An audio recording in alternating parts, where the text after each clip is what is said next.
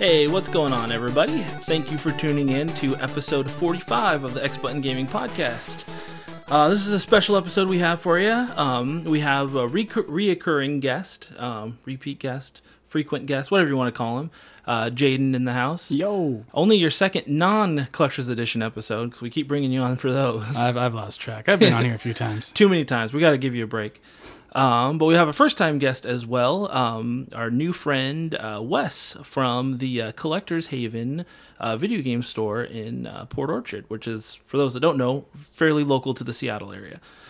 So thanks for joining us, Wes. Yeah, awesome. Thanks for having me on. Yeah. Stuff just got real. Yeah. We are here. We're ready to go. All right. No, I'm excited to have you on. Excited to talk about what it's like to own a video game store and to get to know you a little bit better too, because we have some questions to help both us and the audience get to know you.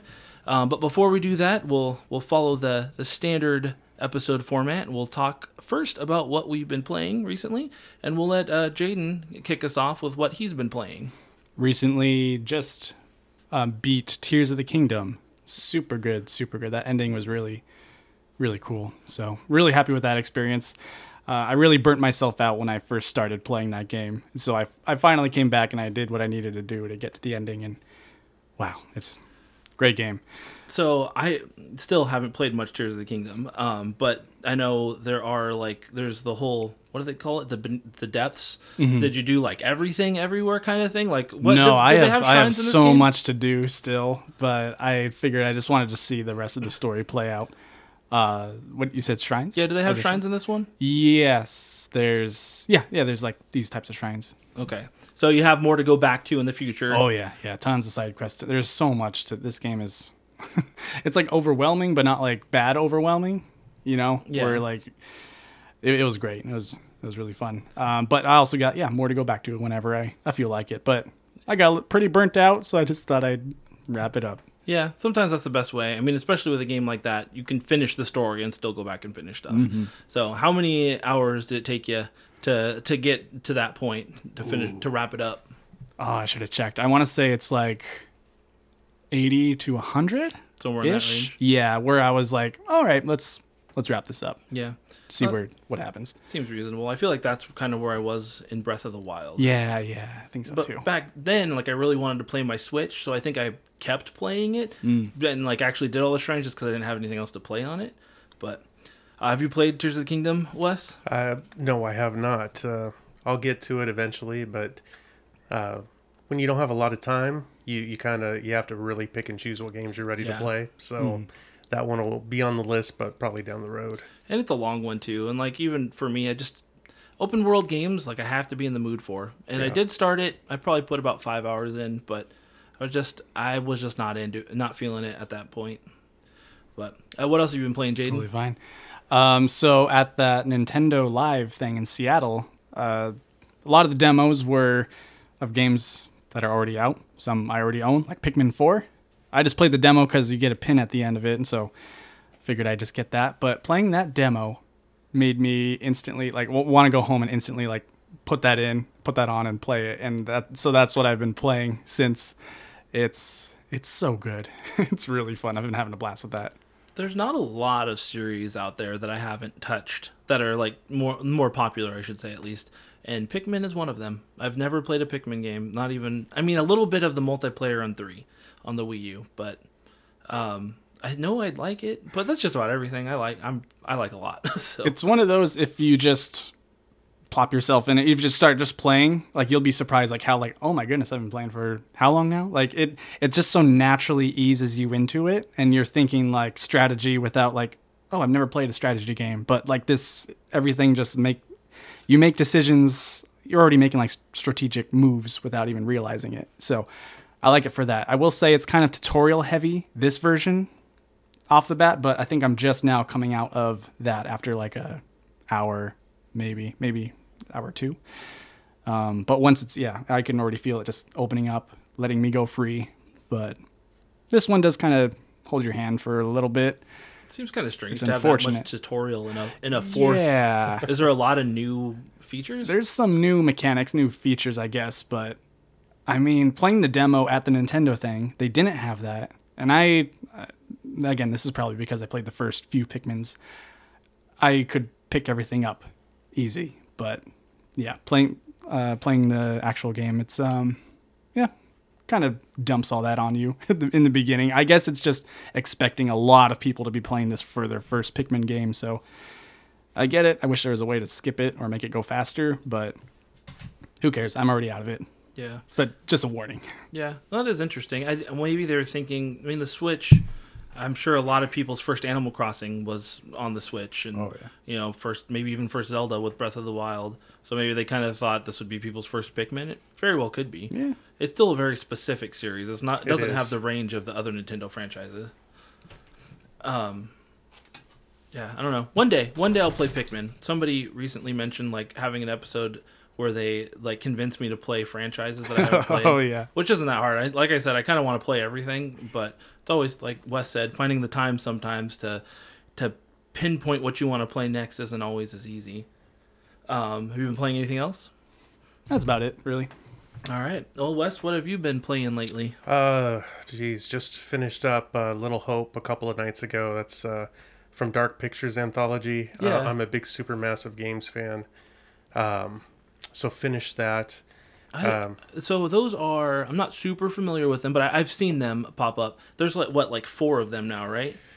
Yeah, so you had Until Dawn, which was the, back 2013, 14. Yeah, it was the early PS4 title, right? Yeah, which had a great group of actors in it, but it was it's one of those butterfly effect games where the outcome is all decided based off the choices you make and things like that. I think where I got that from was when I was a kid, we had Twist-a-Plot books. Oh, yeah. If you wanted to run, you had to jump to one page. You want to hide, you jump to another. Of course, you always cheated because you'd be like, "Yeah, I wasn't going to run because it shows you died," and you're like, "Nope, going back to the hide page." Oh, that's not what I meant to do. So it just stuck with me. So yeah, after that, they came out with the Dark Pictures Anthology. I started in the middle with Little Hope. Nobody crucify me. I'm sorry about that. I just was told Little Hope was the best out of the 3. They also made The Quarry and stuff like that. Yeah. So yeah, just finished that up. It was a good game. It's not Until Dawn, but it's the kind of game I like to play. So finished that up. Then last night started up on Daymare. And I mean, that's it seems like a low budget Resident Evil. Yeah. There's some cool things in there and whatnot, but I love cheesy stuff, and I love that it was trying to revive that 90s horror feel with Resident the tank Evil controls and stuff too. Yeah, so me and my son just started playing that 2 nights ago, and we're in the town and stuff now, so that's where we've been on that stuff. Yeah, I'm not super familiar with that game. I know I've seen it at stores and on the shop and stuff, but it's a more relatively newer game, right? Only the last couple of years. I think 2020 is when it came out. Yeah. Do you know who publishes it? That I don't know. No, I just I got about 500 PS4 games in, and we just started going through and picking out a lot of the horror titles because my son's kind of followed suit with liking the horror game thing. Yeah. So we picked out about 30 titles of horror games, and so we're making our way through those, and we've played some other ones over the last 3 or 4 weeks as well, and just we've played a couple decent games and some pretty horrible games. Yeah, but that's what horror games. It's like they can swing so far in either direction. You do have some in the middle too, but I know like even some of the more like sought after like PS2 like Rule of Rose I hear is terrible, but it's an expensive PS2 horror game and people want it. But sure, I'd rather go Clock Tower or something like that over that, but it is what it is. I would tell anybody, and if you love the game, I'm sorry, but stay away from Oxide Room 104. I haven't heard of that. It's a kind of a horror game, almost like an escape room type game. You're just basically trying to find your way out of each of these rooms by doing clues and stuff like that, but you're being chased by a doctor who wants to cut you into pieces and stuff like that. So I would run from him too. But it sounded good in theory, but the playthrough wasn't all that it was cracked up to be. So if you loved it, sorry, If you have played it and understand what I'm saying, you know what I'm talking about. Yeah. It's always disappointing when something is like, this is exactly what I want to play right now. Yeah. And it is nothing like you wanted. Yeah, exactly. I don't play those, the games the masses play, like Tears of the Kingdom and Pikmin 4. And stuff. I'm just kidding, man. I know. There's always so much coming out. It's so hard to like pick and choose. But it's nice when you have like a genre that you like and you can kind of like just stick to that. For me, it used to be RPGs, but they're so long that it's hard to dedicate as much, so I don't play as many as I used to. But have you been playing anything else? No, that's about it. I get suggestions from customers every day of what I should be playing, and I'm just like, I've already got a backlog of like 50 to 100 games that I'd love to get to, but the more I get to games, the less time I spend out there buying games or buying stuff for customers. So it's like I'm trying to find that right groove where I can spend the time, doing things that I love to do outside of all of this, but also some games I'd love to play, but also driving the state looking for collections and stuff to make sure that I keep my stuff in stock. So it's a delicate balance. For sure, yeah. I get that. What you need to do is just put a big TV in the back room there at your shop, and then just sit back there and play. No. Yeah, thought about that too. We had TVs when we first started, and then now it's just we get so busy that it gets hard to even go back and just test stuff.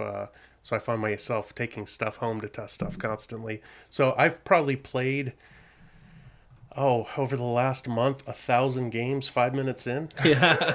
Wow. So I mean, I know the first 5 minutes to a lot of games. Yeah, you're a taste tester for much. Every game.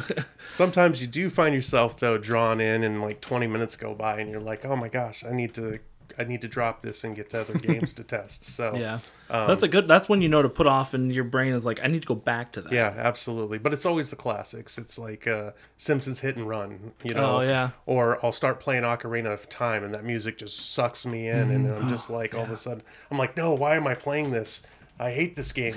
I mean, I love it, but it's like I know I'm going to have parts where I'm just going to struggle. I'm going to go back to a walkthrough. Get to that water temple. Yeah, exactly. Yeah, I mean, we just me and Jane both were there on Saturday at the Nintendo Live, and they had a Zelda orchestra there, and they played a bunch of music from a bunch of the different games, and man, it was awesome.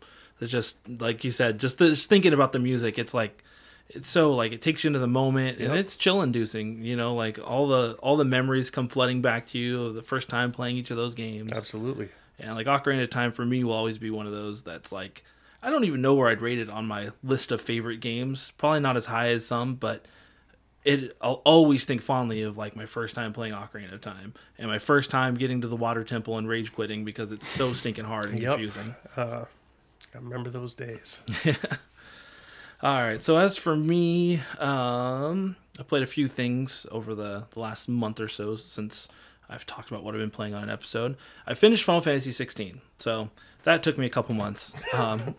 I definitely hit a lull in the middle a little bit where I wasn't pushing as hard, but I've talked about the game a lot already. I don't need to spend a lot of time talking about it, but I will say it ended really well. Like the story wrapped up.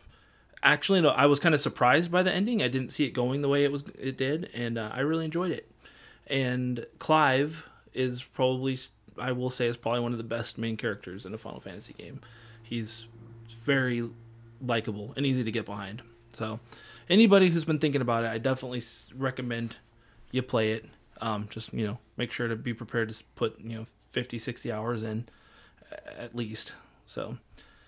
And then after I finished that, I wanted to play something short because before Final Fantasy 16, I played Star Wars Jedi Survivor, and those were both 50-plus hour games. Yep. And I was just kind of like burnt out of. I didn't want to play something else long, so I'd had Stray sitting on my shelf for a while, the cat game that everybody was playing last year. So I finally popped that in and played that, and I really liked it. It has just great atmosphere. Really good character building for a game that has one cat and a bunch of robots. Yeah. And like, I don't know, I really liked it. and it was nice and short. Yeah, I it beat did not in 2 overstay hours, its welcome at or all. 2 sittings, not 2 hours. Oh, But good. yeah, probably. Well, my second playthrough to get the platinum trophy, Yeah, I was gonna say. it was 1 sitting. I did it in like an hour and a half or 2 hours, something like that. So it's short. It's a super short game, but very. I don't know. I just really liked it. It was kind of comforting, I guess. Like it's not super. There are a couple points that may be a little more stressful, but I don't know. It's just nice to play something kind of like I just needed to get from point A to point B with a little bit of exploring mixed in and nothing crazy. Lived up to the hype as far as I was concerned. And then I've been playing my 3DS a lot. Just been kind of rolling through different games, trying to find something that sticks. I played Yoshi's New Island. I finished that. Have either of you played that game? No. No, I've seen it. Yeah. So I loved Yoshi's Island on the Super Nintendo, the Super Mario World 2. And I don't know why I didn't play this before, but it's a fine game. Like it's fine. Like it doesn't really do anything wrong, but there's just something missing at the same time. Like there was definitely a period of time where I felt like I was just kind of like trying to get it done. And I don't know. It's definitely not a must play. I don't know. It's just okay. I can't put my finger on what it is. Like it's not bad by any means, but Yoshi's Island on Super Nintendo has like so much charm and so much like something about that game. Like I can go back to that and play it and get that same warm fuzzy feeling. And I don't believe it's just because of nostalgia. This game, it's missing something, and I don't know. Maybe one day I'll be able to put my finger on it. But and other than that, I haven't really picked up a new main game to play. So when I do that, I usually go back to one of my like filler games. And right now it's Tony Hawk Pro Skater 1 and 2 HD. Yes. And I've been playing a lot. I mean, not a lot, but that's when I have downtime instead of playing, Final Fantasy or whatever, I'm playing this. So it's just such a dang good game. Like, I love this game so much. The soundtrack, they just did such a good job of porting these two games to a modern console and making it feel just like the PS1 versions, or Dreamcast 64, whatever, but with all the updated controls, all the updated visuals. It's such a good game. Which takes me back to our Tony Hawk episode that Jaden and I did about a year ago. But yeah, so that's about it for what I've been playing. Definitely finished a couple things, but haven't moved on. I have to figure out what I want to move on to next, because that's when PlayStation or Switch, it's always moving on to like the next big or longer title. And it's not like I don't have stuff to play, but I just haven't like settled on what that's going to be.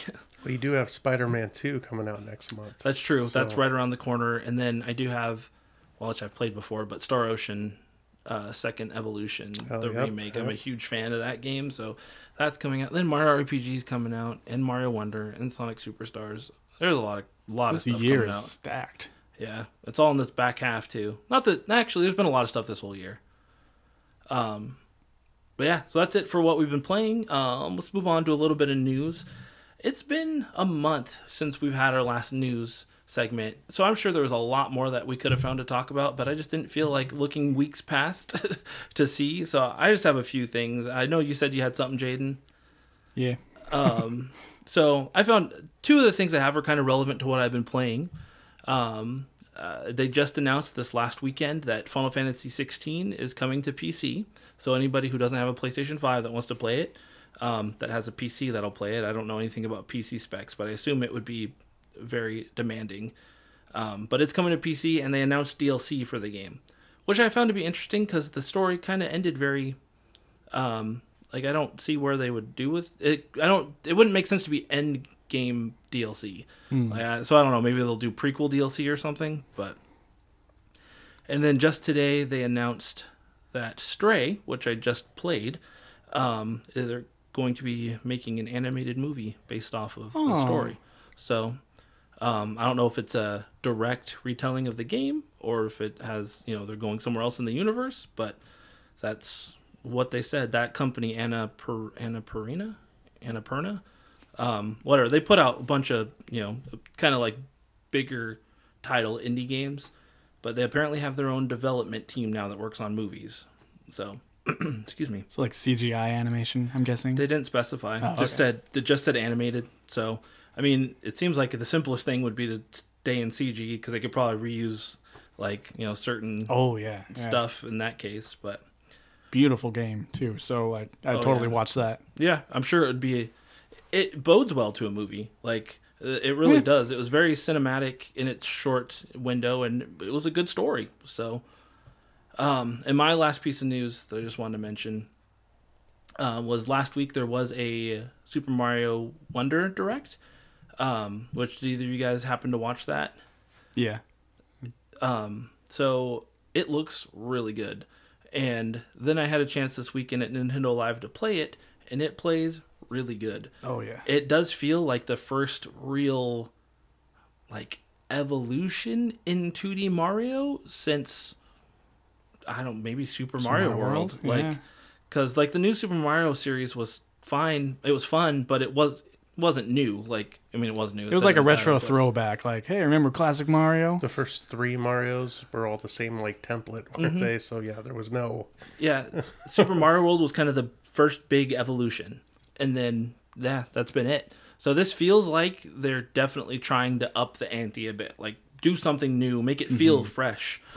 The power-ups were cool. The elephant and the drill power-up that you get were both cool, and they both made the game feel very different while you played it. Whereas, normally when you just are like fire power-up Mario or like you get a cape or whatever, it doesn't really change the way the game feels. Being the elephant really makes the game change. Like, you feel heavy, and like it's interesting how that works. Or the drill, like, it's crazy. You can fly up into the ceiling and like start like a mole, like you're burrowed, I guess, above the ground. In the ceiling, and like you can move around all extra quick. I don't know. It was a lot of fun. I'm looking forward to it. The Direct made it look really cool. The multiplayer is good. The online multiplayer looks neat. So I think it's just another game to really be looking forward to this fall. Well, Nintendo got all that new Super Mario Brothers movie money, right? So yeah, they can afford this. They can afford this, absolutely. Man, that movie just made them bank. That's nuts. But it's a good movie. I enjoyed it. And this really feels like Mario Bros. 5. Like, playing the earlier Mario games, they were weird. But then like it got to a point where Mario became more established, and it just got more, Mario was just kind of Mario-y at a certain point, if that makes any sense. This is like kind of just going back to just like surprising you again. Because like going from Mario 1 to like Mario 2, it's like, whoa, what? Eggs picking up turnips and things. Like, it was just full of surprises the entire time. So this just feels like it's doing that again. They found ways to surprise us. So I'm really excited because I like classic Mario. Yeah, me too. And then like as the new Super Mario games came out, like I never found that I needed to play them. Like, I don't think I bought any of them at launch. I played them eventually, but this feels more like a must play. Like, it definitely feels like it's gonna be good through and through. And Jaden, what was your news? I was just gonna mention the Sony premium online prices have gone up, which is a bummer. Yeah, I realize I don't have much else to say on it other than that happened. It's not a small increase either, because it's like 30%. Yeah, I mean the year membership, which is normally 50, 60, I think, is now going up to 80, which that's a big expense, jump. And then it's like 120 for the medium, whatever the medium tier is, and then the premium is going to be 150. Like, that's a lot for like a year subscription to something. I mean, I guess people pay that for like Amazon, but you probably get more for your money on Amazon, I think, with the free shipping and stuff. But I don't know. I still have never signed up for the premium tier. I think about it from time to time, but it kind of goes against my grain to spend that much time playing digital when I have so much physical, so many physical games to play. So, all right. So that kind of wraps up the news. I do have a quick question. Oh, yeah. Sorry for the news part. Your Sony news made me think of it. What do you guys think about the Xbox 8-strike rule? That's coming out. Oh, right. Yeah. If you get 8 strikes, you're off. You're done. On like Xbox Live, or like when you play online or something? I didn't even heard this. I don't know all the information on it. Apparently, they can they can kill your account as well. So you get 8 strikes, and I guess profanity is like a strike. Wow, like when you're Insensitive on comments chat? is like 2 strikes. Hate speech is like 4 strikes. Um, but my whole thing is what determines hate speech, all that type of stuff. There's a Yeah. lot of gray area in there. I mean, I'm not for, a lot of the stuff that goes on Xbox. I'm like, it could be cleaned up for sure, but I don't know. The 8 strikes just, I guess the rules and parameters for me, it's just who defines that. And, Yeah. what I don't think is a cuss word, they may think is a cuss word, so on and so forth. Or even you can be like falsely like flagged, for instance. Like if someone Right. on like the other team just does it just or to, even somebody in your own household, it just catches on the mic, walking the by or background whatnot. So, but yeah, I thought of that when you said that, and I was just kind of curious what you guys' thoughts were on it. Yeah, that's interesting. I hadn't even heard of that. But so if your account hits the 8 strikes, they can take your whole account, including whatever stuff you've. I don't want to speak out. I was listening to something on the way home. It was people who loved the game, and they were talking about it, and so I didn't get all the information. But apparently, it was more than just banning you from live. They could actually lock your account out. So, oh dang! I just thought it was. I've heard it was like a 6-month ban. or it was a year ban, Or a year something. ban. Yeah, I think it was a year, but regardless, we'll see how that all shakes out. Yeah, Yeah. I feel like that they're doing that on good intentions. We'll just have to see how well that gets executed in Yeah, practice. that's- Yeah. So 'Cause it feels intense, but I do. Excuse me, like Jaden said on the good intentions, like I do agree that some people probably need to be shut up. Like people are saying things that they really have no right saying that are literally mean and hateful to people. But like Wes said, sometimes, I mean, things aren't actually said that are that bad. Like who decides that? Right. You're joking around with your friends and I don't know, somehow you get reported for something. Like I don't know. I'm all for getting away from people saying things that really are aimed to destroy someone else's feelings. But I'm also one of those where it's like the littlest thing could be offensive now, and that's what I'm like. Ugh, now we're getting into out of. I think you're right. The good intentions part, maybe, but at the end of the day, it's like, is there a better way? I don't know. So we'll see. I'm just curious. I don't really cuss all that much, and I'm not usually even on mic when I'm playing Call of Duty or anything of that nature, so I'm not worried about it at all. But my sons are, and I hear everything that's going on, and I'm like, man, if they do that, there's going to be a lot of banned people quick. So Oh yeah. No, I don't. That's why I don't like playing. I admit, like I'm super sensitive sometimes. So like I stopped playing online after like my second time online, like with open chat at least, because I'm just like, I don't want to hear that. Like people are mean. Like, I'm way too afraid to even try it. yeah, no, people are mean, man. I had a message. I was playing a game online once, and it was like my first time playing it. I wasn't on chat or anything. And afterwards, I was like, I don't feel like I did too bad at that. And then then a person sent me a personal, like a direct message on PlayStation. He was like, no. "You're terrible at this game. You should kill yourself." And I was just like, "Okie dokie." that's the difference, though. I love those because I'm like, okay, it's time to troll back. It's I'm like, challenge accepted. Oh man, yeah. People are crazy. They are. You're absolutely right. But yeah, no, I guess that's the key is we'll just see what happens. So everybody just keep your potty mouths to yourselves from now on. Yeah, just something for everybody to look into if you didn't already know about it. Yeah. No, that's good to know. I had not heard of it. So yeah, no, thanks for bringing that up. So now we're going to move into, now that we're done with the news, we're going to move into not the main topic yet, but it's going to kind of segue into that naturally. But because this is Wes's first time on the podcast, and also because like I don't know him too well personally, I figure it's a good opportunity to get to know him a little bit. I've done this a couple times with new guests that I didn't know too well before having them on the podcast. And it's just, it's kind of nice, not just for myself, but for everybody listening to get to know you, know more about Wes. So I guess I'll just start off by saying too, like we mentioned earlier, Wes does own a video game shop, Collector's Haven, which is local to the greater Tacoma, Seattle area. It's on the peninsula in Port Orchard. So if you're not from the area, It's about an hour drive without traffic from Seattle. Probably a lot more than that with traffic. Which Collectors with a K. Also. Yeah, collectors with a K. Yeah, Important.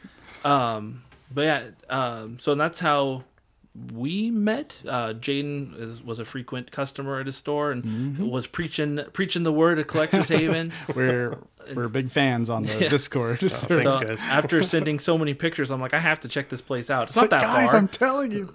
So yeah, so now we've been there a couple times and we got to talking and mentioned the podcast and he wanted to join. So I was like, yeah, sure as heck, why not? That'd be fun. So, but yeah, let's ask a few questions and just get to know you a little bit better.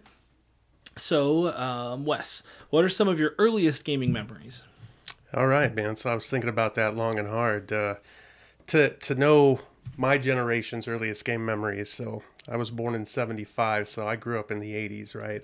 And we were kind of at the crossroads. So what most people don't know about the 80s was a lot of us like to go outside and play, right? And your imagination ran wild. And it was about 80, 81 that arcades started popping up, right? And so my earliest memories of video gaming, because listen, Atari wasn't something that I go back and grow fondly of, even though it was my first. Yeah. You could only play Defender and Pong so many times before you're like, I'd rather go outside and play. Yeah. E.T. comes out and you're like, I'll phone home. This game stinks. Right? We're done with video games.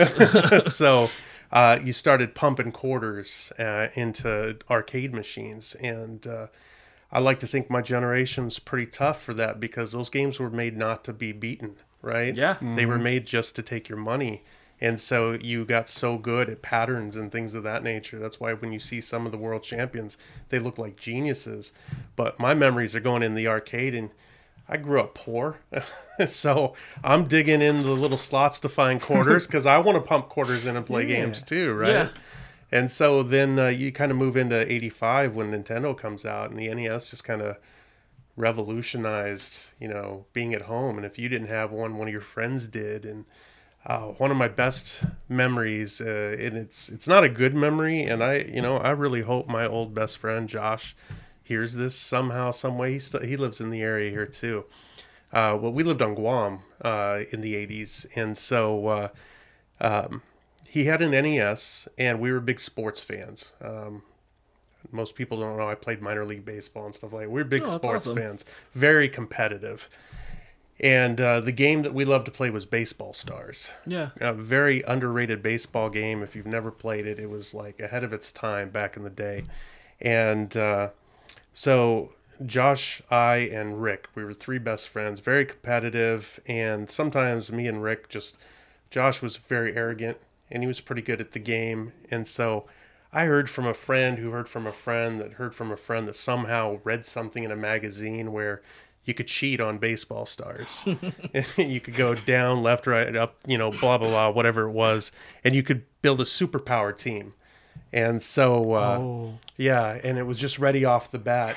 And so I told Rick, and Rick's like, hey, let's make one and then just destroy Josh. And so Rick says, I'm hungry. I said, I'm hungry. And we're at Josh's house, and they go make sandwiches or whatnot. And I'm just sitting there like cheat coding to hell. Right? And so Josh comes back and we start playing, and I'm killing him because my team is like stacked. It's all the way up. And he's like, what the heck is going on? I mean, he is getting so upset. Rick and I are just crying, laughing. And man, Josh, you suck now, bro. He threw his controller, broke it, told both of us to leave. Oh man! And he wasn't our friend for like 2 weeks. Oh gosh! All because of me cheating on the baseball game. So you guys told him that you were cheating? Oh, I had to because it was obvious that that my team was jacked up. We were all on steroids. He's like, what in the world? Oh yeah, it was like every other hitter was hitting a home run. Yeah, it was like the best moment in my life at that time, right? So it was, and it was like, we weren't friends for 2 weeks, but we've all been through that somehow, some way. And then, we all made up. And what was funny is I left Guam and moved here to Washington in 91. And Josh and his family were originally from Washington, and they lived there on Guam. They were still there when we left. And then I'm playing baseball for North Kitsap High School, and I look across the field at shortstop, and there's Josh playing shortstop for Bremerton, and we're like, oh my God. And then we became best friends again. Yeah, small world, man. Yeah, absolutely. But I will always have that Baseball Stars memory over you, man. That's awesome. So have you ever played Baseball Stars with him again? No. We should figure out how to make that happen. Next button game special. Get Wes and Josh back for Baseball Stars. Yeah, he lives up in Leavenworth, so he comes back this way once in a while. So I'll have to track him down, see if we can get that going. Dude, that'd be awesome. No, that's a great story. Those are the kinds of like first memories that I feel like most people who have their feet deep into gaming really have something like that. That memory that just was like almost solidified the fact that you were going to play games for the rest of your life. Like, because it was just so, I don't know, so hilarious. And one more thing, if my sons happen to listen to this, yes, you're screen watchers. You always have been, always will be, and that's cheating. Couple of screen watchers here, huh? Yep. I would never. I'm pretty sure we've all screen watched from time to time. All right, another question for you. So obviously you like video games, but what are some of your other hobbies that you enjoy?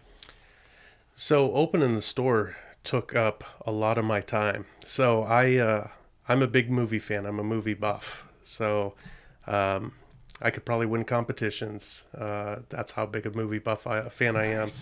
That started in the 90s. I started off as a card attendant at Target, and by 18 I became a loss prevention manager, which is a job no 18-year-old should have. But I was working about 70 hours a week. I'd already moved out of away from my family, was living in my own place, and I was always tired. So I just went to the movie theater, or not the movie theater, but the video store. And it was 5 movies, 5 days for $5. Okay. And I started in comedy, and over the course of a year, I rented almost the entire store. Oh my goodness. And most of the movies I learned by osmosis because I was putting them in as I was going to sleep or whatnot. So I was in and out of movies, but I have a pretty eidetic memory. So I just can recall all these movies that, most people have never seen. And it just kind of stuck with me. I'm a movie fan, like to watch shows, but I'm getting home usually between 8 and 10 at night. So usually putting something on because then I'm going through my phone and trying to answer messages and all that type of stuff. Yeah. If I had it my way, I love going to comedy shows. That's a big thing for me. I've seen some of the premier comedians. One of my favorites, I saw Robin Williams live. Wow, that's awesome. I've seen everybody from Bill Burr to Daniel Tosh to Dane Cook at the height of his popularity. I saw George Carlin, which is someone, if you don't know who that is, Google him. Or go to YouTube and watch some of his stuff. He was a genius, but that's something I would be doing. I like to go out to the casino sometimes, just aimlessly button mash. It's almost like playing a video game, but you got a chance to win money. You ever won? I've won over $1,000 42 times. Oh, wow. I keep track of stuff like that, so I know that I'm not... Well, I want to always make sure I'm never betting money I don't have or whatnot, but I've been fairly lucky. But back when I was younger, I traveled the world, and don't get to do that much anymore, which is kind of a shame. But hopefully, eventually, my son will want to take over the store. If he doesn't, no big deal, but I'll sell it at that point. But probably end up retiring and then going back to traveling. Yeah. No, that's definitely, There's so much to see in the world. Like, that's a good goal. Let's go back to movies for a second. So, what is your favorite movie that you don't feel like many people have seen? Ooh, that's a great question. It's never been phrased to me that way. I love the movie Odd Thomas. Oh, it's a great movie that most people have never seen. That's the dude from Star Trek. Yeah, I've never seen it, but Antoine Yelchin passed away tragically. The guy was a great actor. He did a lot of things that I enjoyed that most people have never seen. Yeah, I know him from Star Trek, and I know he was in Alpha Dog, right? But I don't think he was in Alpha Dog. He was in Charlie Bartlett. He did the remake of Fright Night. Oh, wow. He made his way around in that short period of time. He did, absolutely, and he actually was the lead in pretty much all of his movies outside of the Star Trek movies. But most people don't know he got pinned by his own Jeep, and that's tragic, man. Yeah, but if you ever get a chance, Odd Thomas, it's he can see people who have passed away wrongly, and he does what he can to help right their wrongs, or whoever hurt them or murdered them or whatever. It's got a great ending. Yeah, if you haven't seen it, I would tell you, check it out. Yeah, that's definitely one. I know I'd heard of it, but I've definitely never seen it. And I do feel like that's one people probably haven't heard of much. Yeah, it was under the radar, but if you get a chance, it shouldn't let you down. Yeah, well, that's good to know. And then I'm going to ask the same question, but with, like, do you have a favorite movie or franchise that doesn't matter if it's popular or not? My favorite movie of all time. I don't know why. Maybe it was just the right time. I loved Point Break with Patrick Swayze. I've never and seen Keanu that Reeves. movie, but yeah, I know of it. It was just 90s.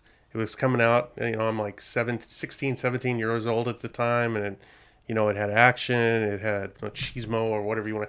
It had Patrick Swayze, who was a great actor. I love Keanu Reeves. It's like my guilty pleasure movie that I can just watch over and over and over again. Yeah, those are good movies to have. It's like, for me, kind of the same time frame for age-wise for me was like the early 2000s, and like there were movies from that time. We may have been just I think it was you I was talking to about the other day, like the original Fast and the Furious, The Transporter, Italian Job, like movies that they're not going to win any awards, like maybe some bad ones even, but I love them. Like, they're just like the cheesy, like, comfort movies I can just put on. Absolutely, man. I'll if I haven't watched it in some time, I'm always down to put a Statham movie on, right? So I do love some Jason Statham, actually. Give me some Homefront.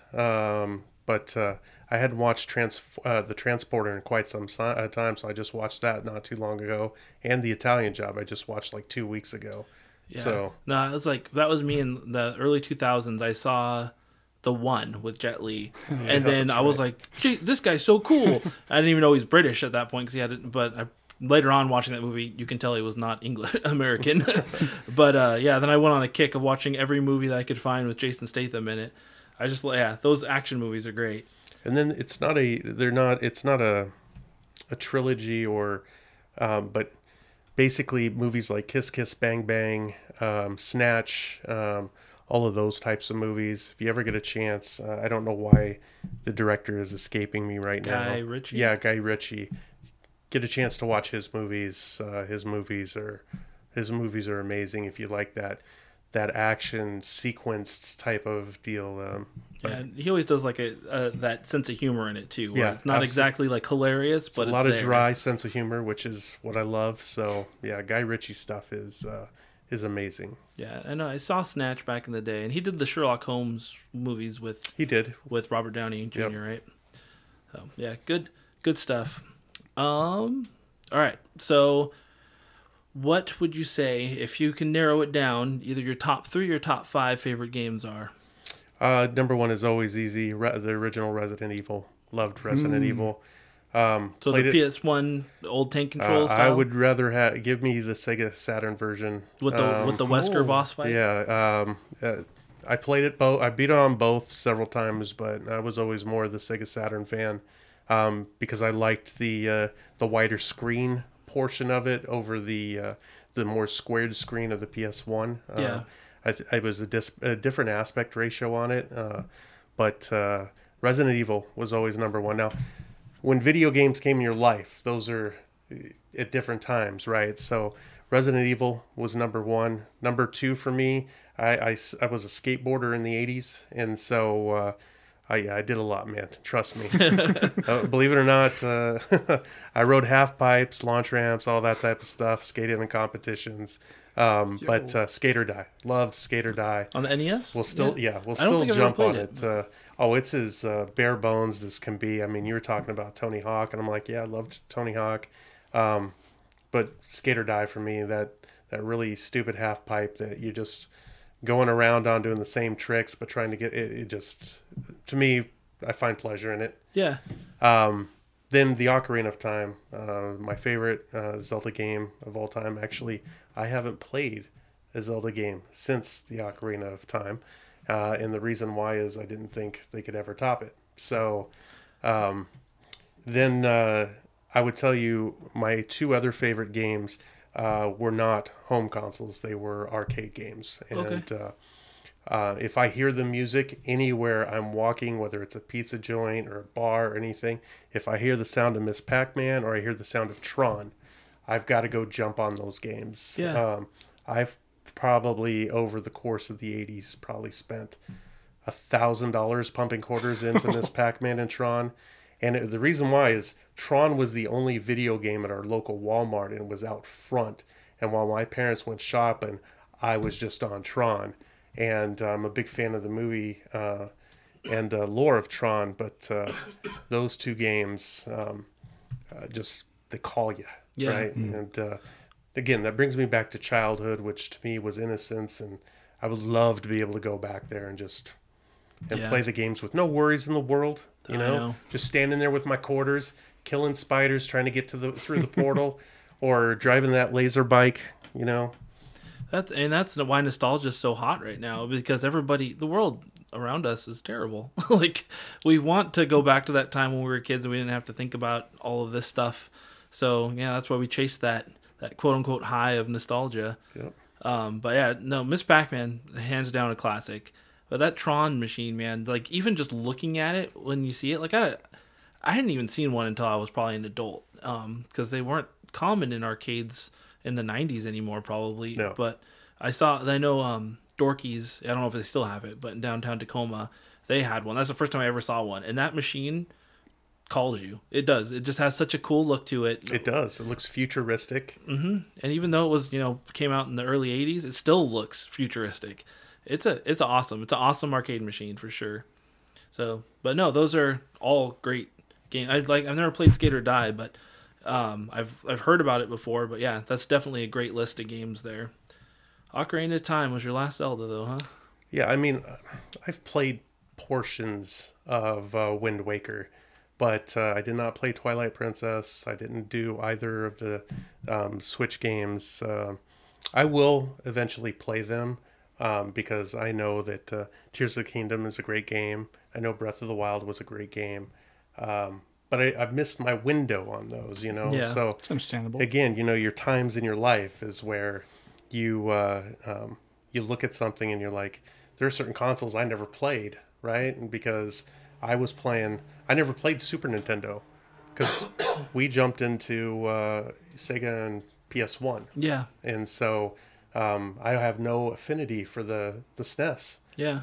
Or the GameCube because I didn't play GameCube. It wasn't the age for me. So yeah, it's the same thing with the Zelda stuff. It was just out of my pocket at that time. I was more into playing Halo, Call of Duty, that type of stuff. No, that makes sense. And that's pretty genuine or normal like circumstances too. Like even when the 64 came out, for whatever reason, my parents bought me a PlayStation 1. They didn't ask for it. I think I wanted a 64, but they bought me a PlayStation. I don't know why they did that. They weren't gamers.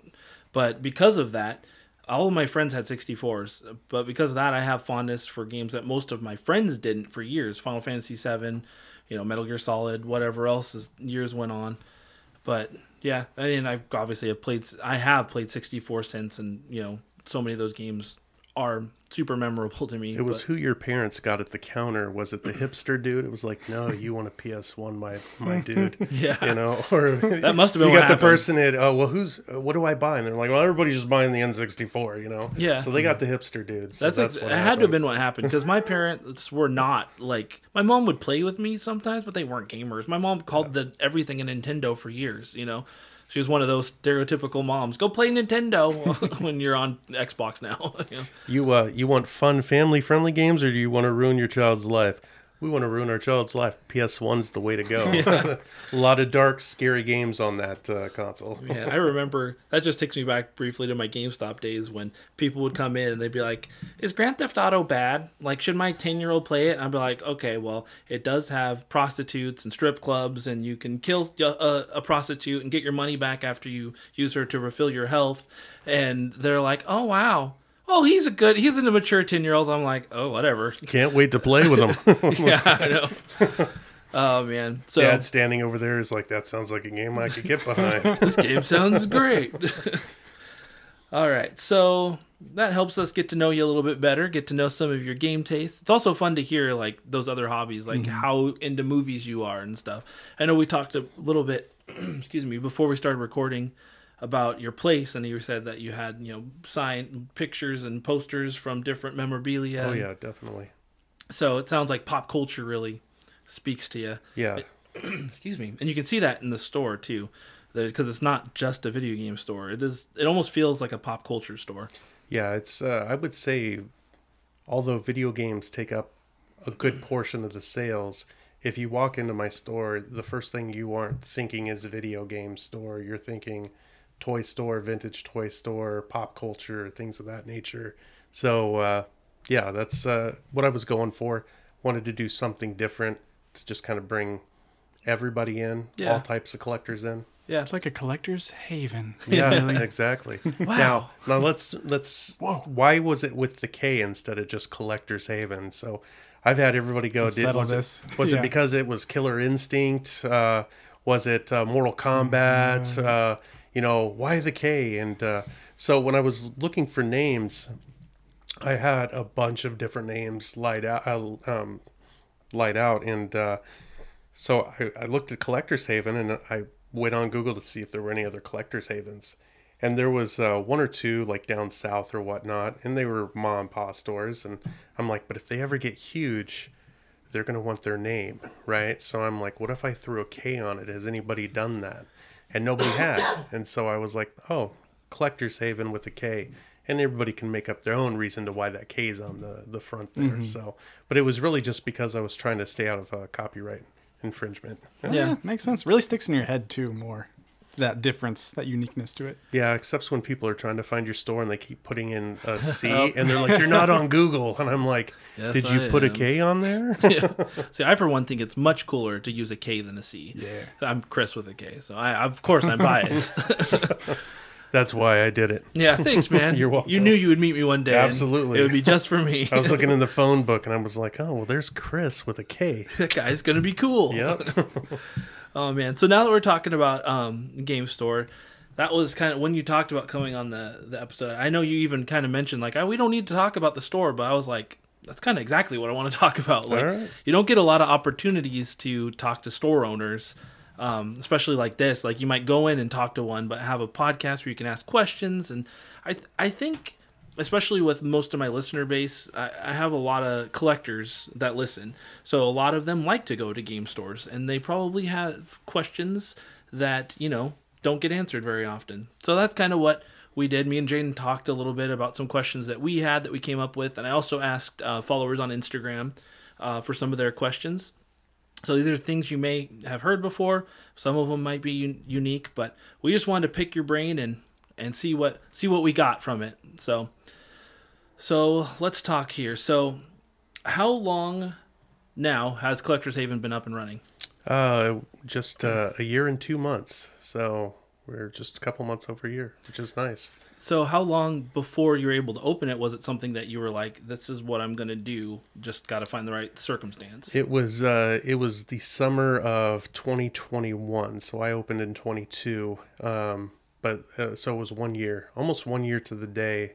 I just looked over to my son. I was like, "You want to open a store?" And he was like, "Do I get to work at it?" I'm like, "No, I just asked you. Of course you get to work at it. Why would I?" Because I have two sons, but one's off at law school. So I know this is so my oldest obviously gone to college, but my youngest, I wanted to make sure I don't got a lot of time left with him, because he'll be out of the house too. And I was like, what could I do to spend that time with my kid? And so, it was a year before I opened up that I put everything I had kind of behind it. Yeah, that's a pretty quick turnaround in the grand scheme of things, I would think, like to come up with the idea and get it up in a year. Yeah, it ended a relationship. Oh, well, hopefully that was a good thing. No. Okay, no. It helped. Me and my girlfriend lived in a condo, and I will get as deep as you want. I will answer everything always honestly and probably too much, but we lived in a 2-bedroom condo, and I decided I wanted to open a store. And so I didn't want to spend money renting a storage unit.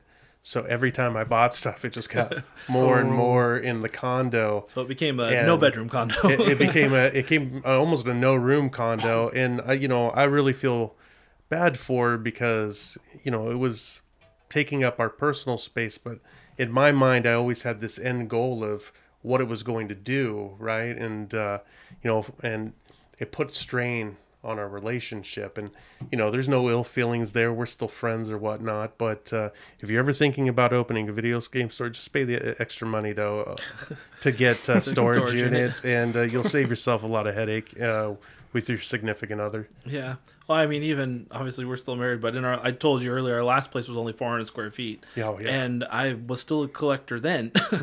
But then it was just a matter of finding every nook and cranny I could to hide my stuff. Why do you have games stapled to the ceiling? That's Don't ask questions to which you don't want the answer. How do you even get that down to play? Oh, I'll play it eventually. Yeah, man. Every literal space I could store stuff in. I actually feel she was very patient with me because she didn't have a lot of stuff stored anywhere. Every cabinet, everything that didn't have something important in it was more games. Yeah, Jaden and I were talking before we started. He hides them in his kitchen, and I'm like, I do too, buddy. Don't feel bad. You're not alone. Right. We all do it. Absolutely. We don't have a choice. So we kind of talked about this a little bit, but I know you mentioned, doing something with your son was part of the encouragement, but was there any more encouragement to opening your own store? There was a ton. So the first one, doing something with my son, but the second one was I managed large companies or large stores and stuff for 29 years, and the only time anybody ever wanted to talk to me was pretty much because somebody was upset. And so my day consisted of angry people constantly. Yeah. And, I had been called every name in the book. I'd been spit on. I'd been stabbed. I had a gun pulled on me. And I thought, what would be the complete opposite of that? And it was like, man, if I could open a store, because originally it was just supposed to be a video game store. And then I started finding that all nostalgia was a lot of fun.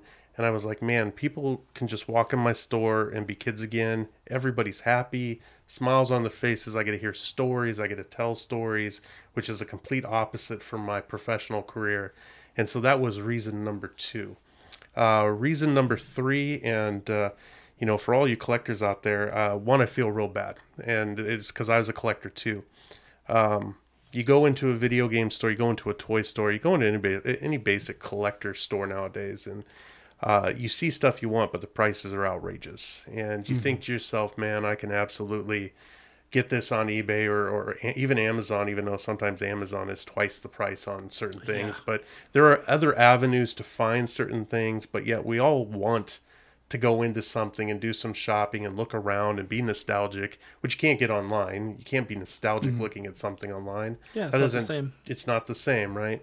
And so I would go into these places too, and I just got so tired of everything being overpriced and being told the story, well, you get it now, and you're getting a legit copy when you're like, I can just return it. Out. Yeah, I've got buyer protection on basically anywhere I go outside of Macari or something like that. And so I wanted to bring something where people would come in and the pricing would be where they want it to be. And I wanted to do that because I hated it. Yeah. And also I got tired of walking into those places and there were 37 copies of Madden and maybe one decent title, and then 32 copies of MLB baseball, and then one decent title. And it looked like they had a lot of games, but you're like, man, they really don't have anything here.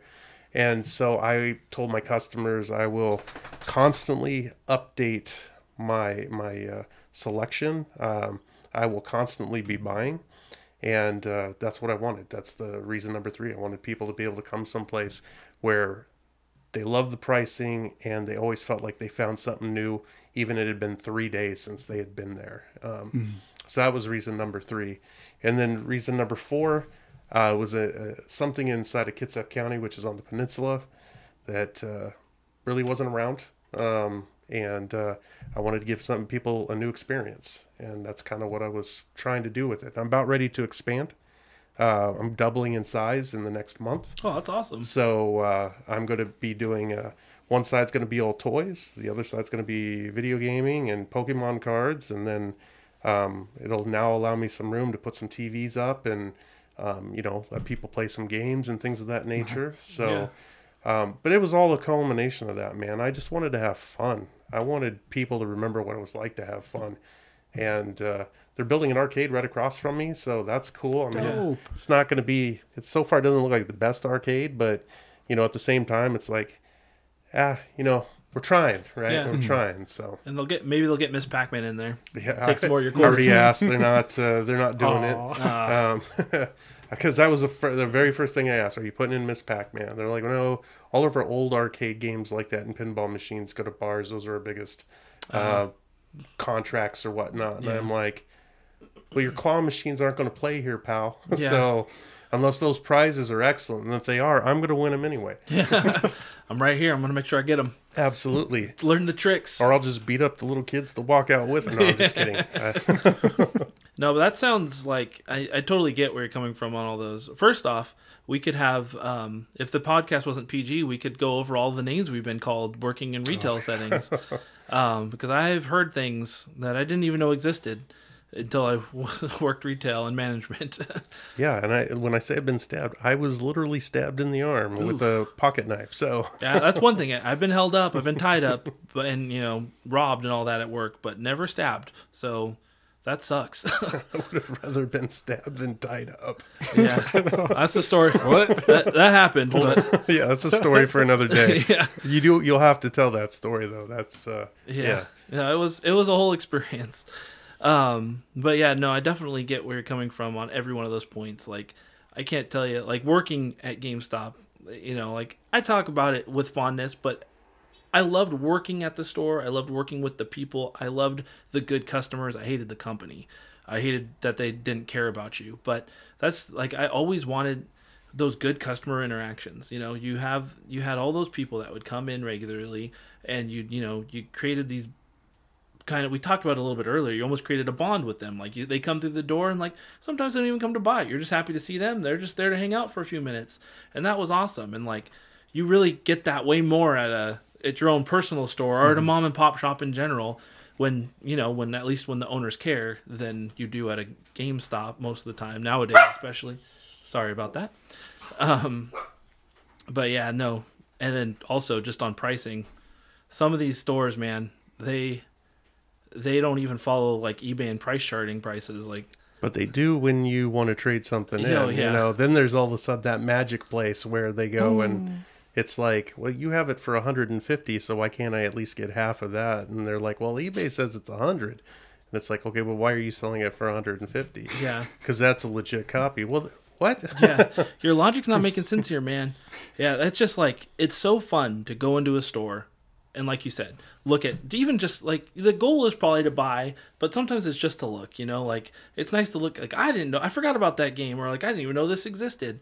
But when you look at the price and you're like priced out because they're 30% higher than your standard eBay pricing, like, that's... It's like, why? Yeah. Why would I buy this here right now? Yeah, so the way I looked at it was, and I'm going to be off on pricing from time to time because I'll price something and I can't get back to it every day and reprice as the market goes. But I go to eBay and I see, okay, the last 5 is sold. Let's say the average is $100. I try to be at that $90 to $95 range. Because I'm like, one, if I was going to sell online, I'm going to eat the 15% anyway, right? Exactly. But I'm like, also, I'm beating the market essentially because, let's be honest, eBay sets a lot of the market. I know people go to price charting and things of that nature, but most of the time people are going to sell their stuff on eBay. So that's kind of the biggest indicator. And I'm like, I'm always going to try and stay below that. Even if I've paid up on something, if I'm going to set it out for 95, knowing it goes for 100, but I paid 75. I'm still going to set it at that 90 to 95 range, and it's just because I want to. So I ran big stores, and it was you wanted to move stuff as quick as possible. Stagnant merchandise creates no sales. It's it just creates a void, which is nobody wants to look at your stuff anymore because they're seeing the same old stuff. So my thing is I want to move product as fast as possible. And that's why I put it at price points that sell.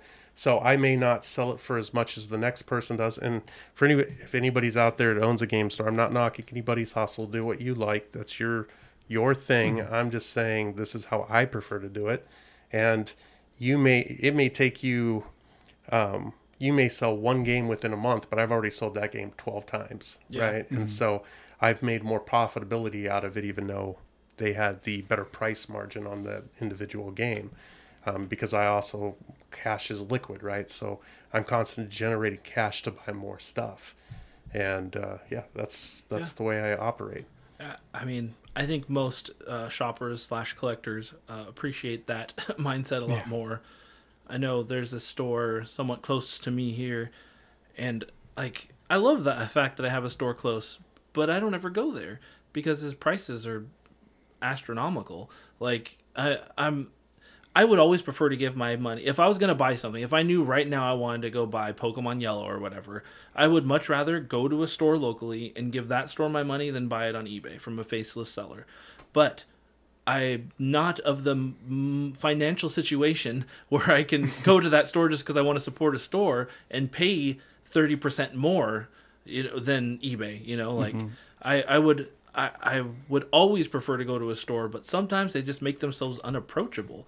And then when they're not willing to negotiate on price at all, like I understand they're not a pawn shop or whatever, but if there's no give, like what's the point?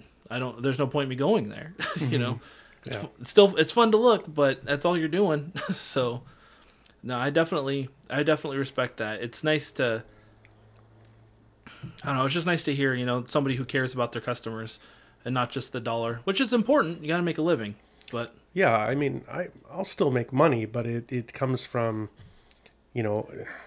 finding every other avenues, right?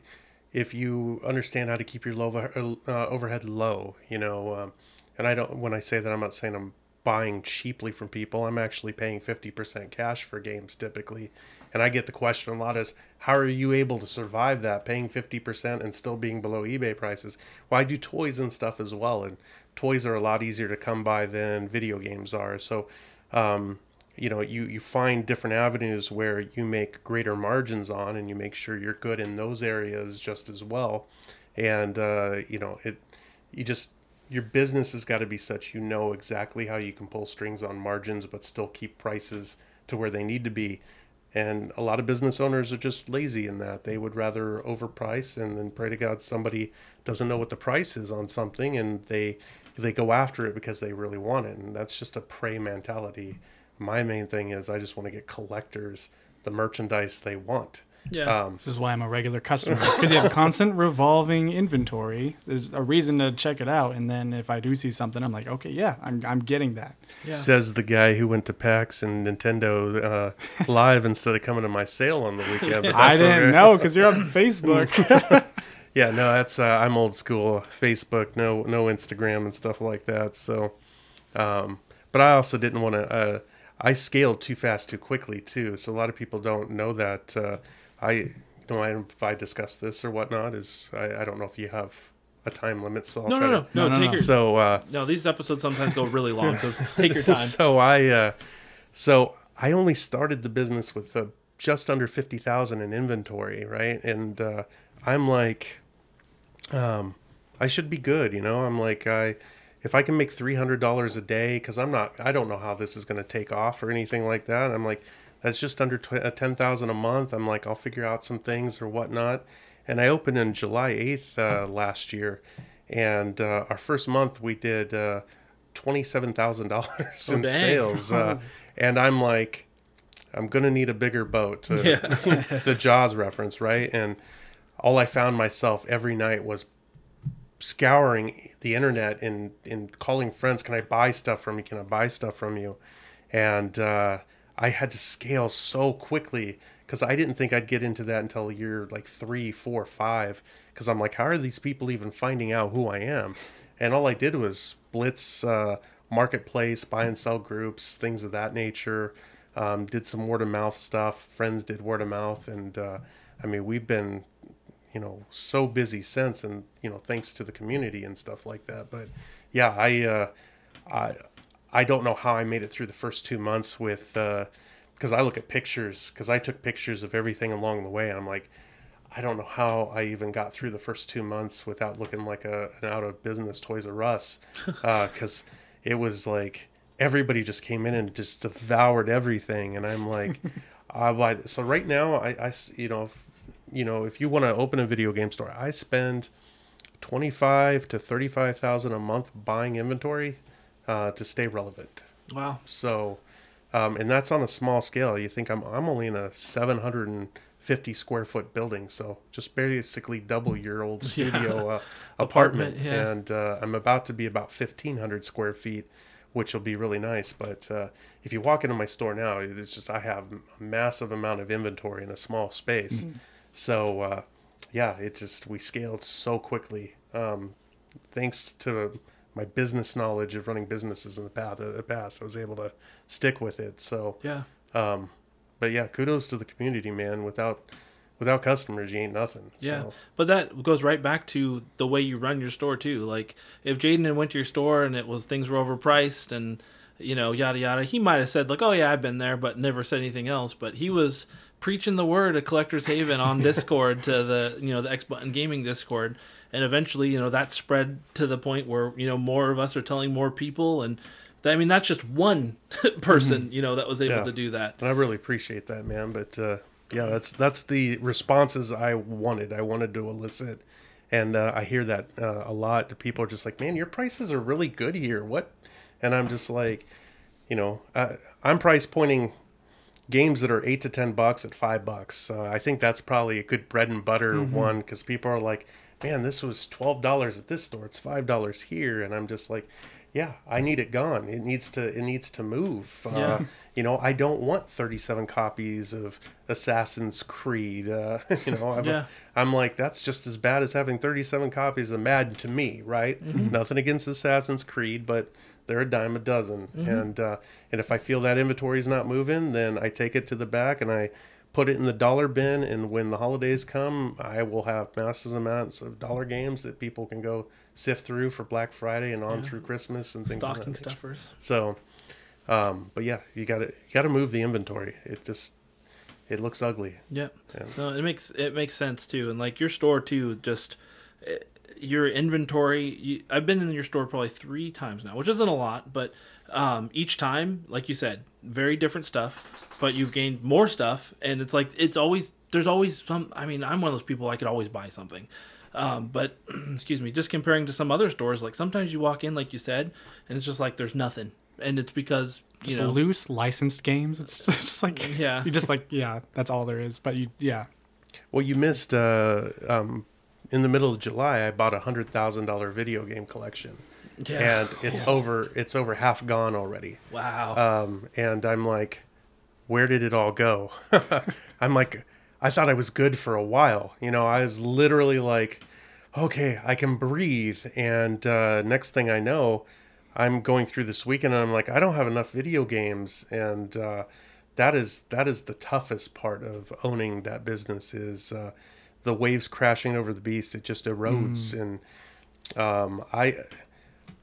I'm not lazy. I understand that I don't get enough merchandise coming through my door to be traded in or sold.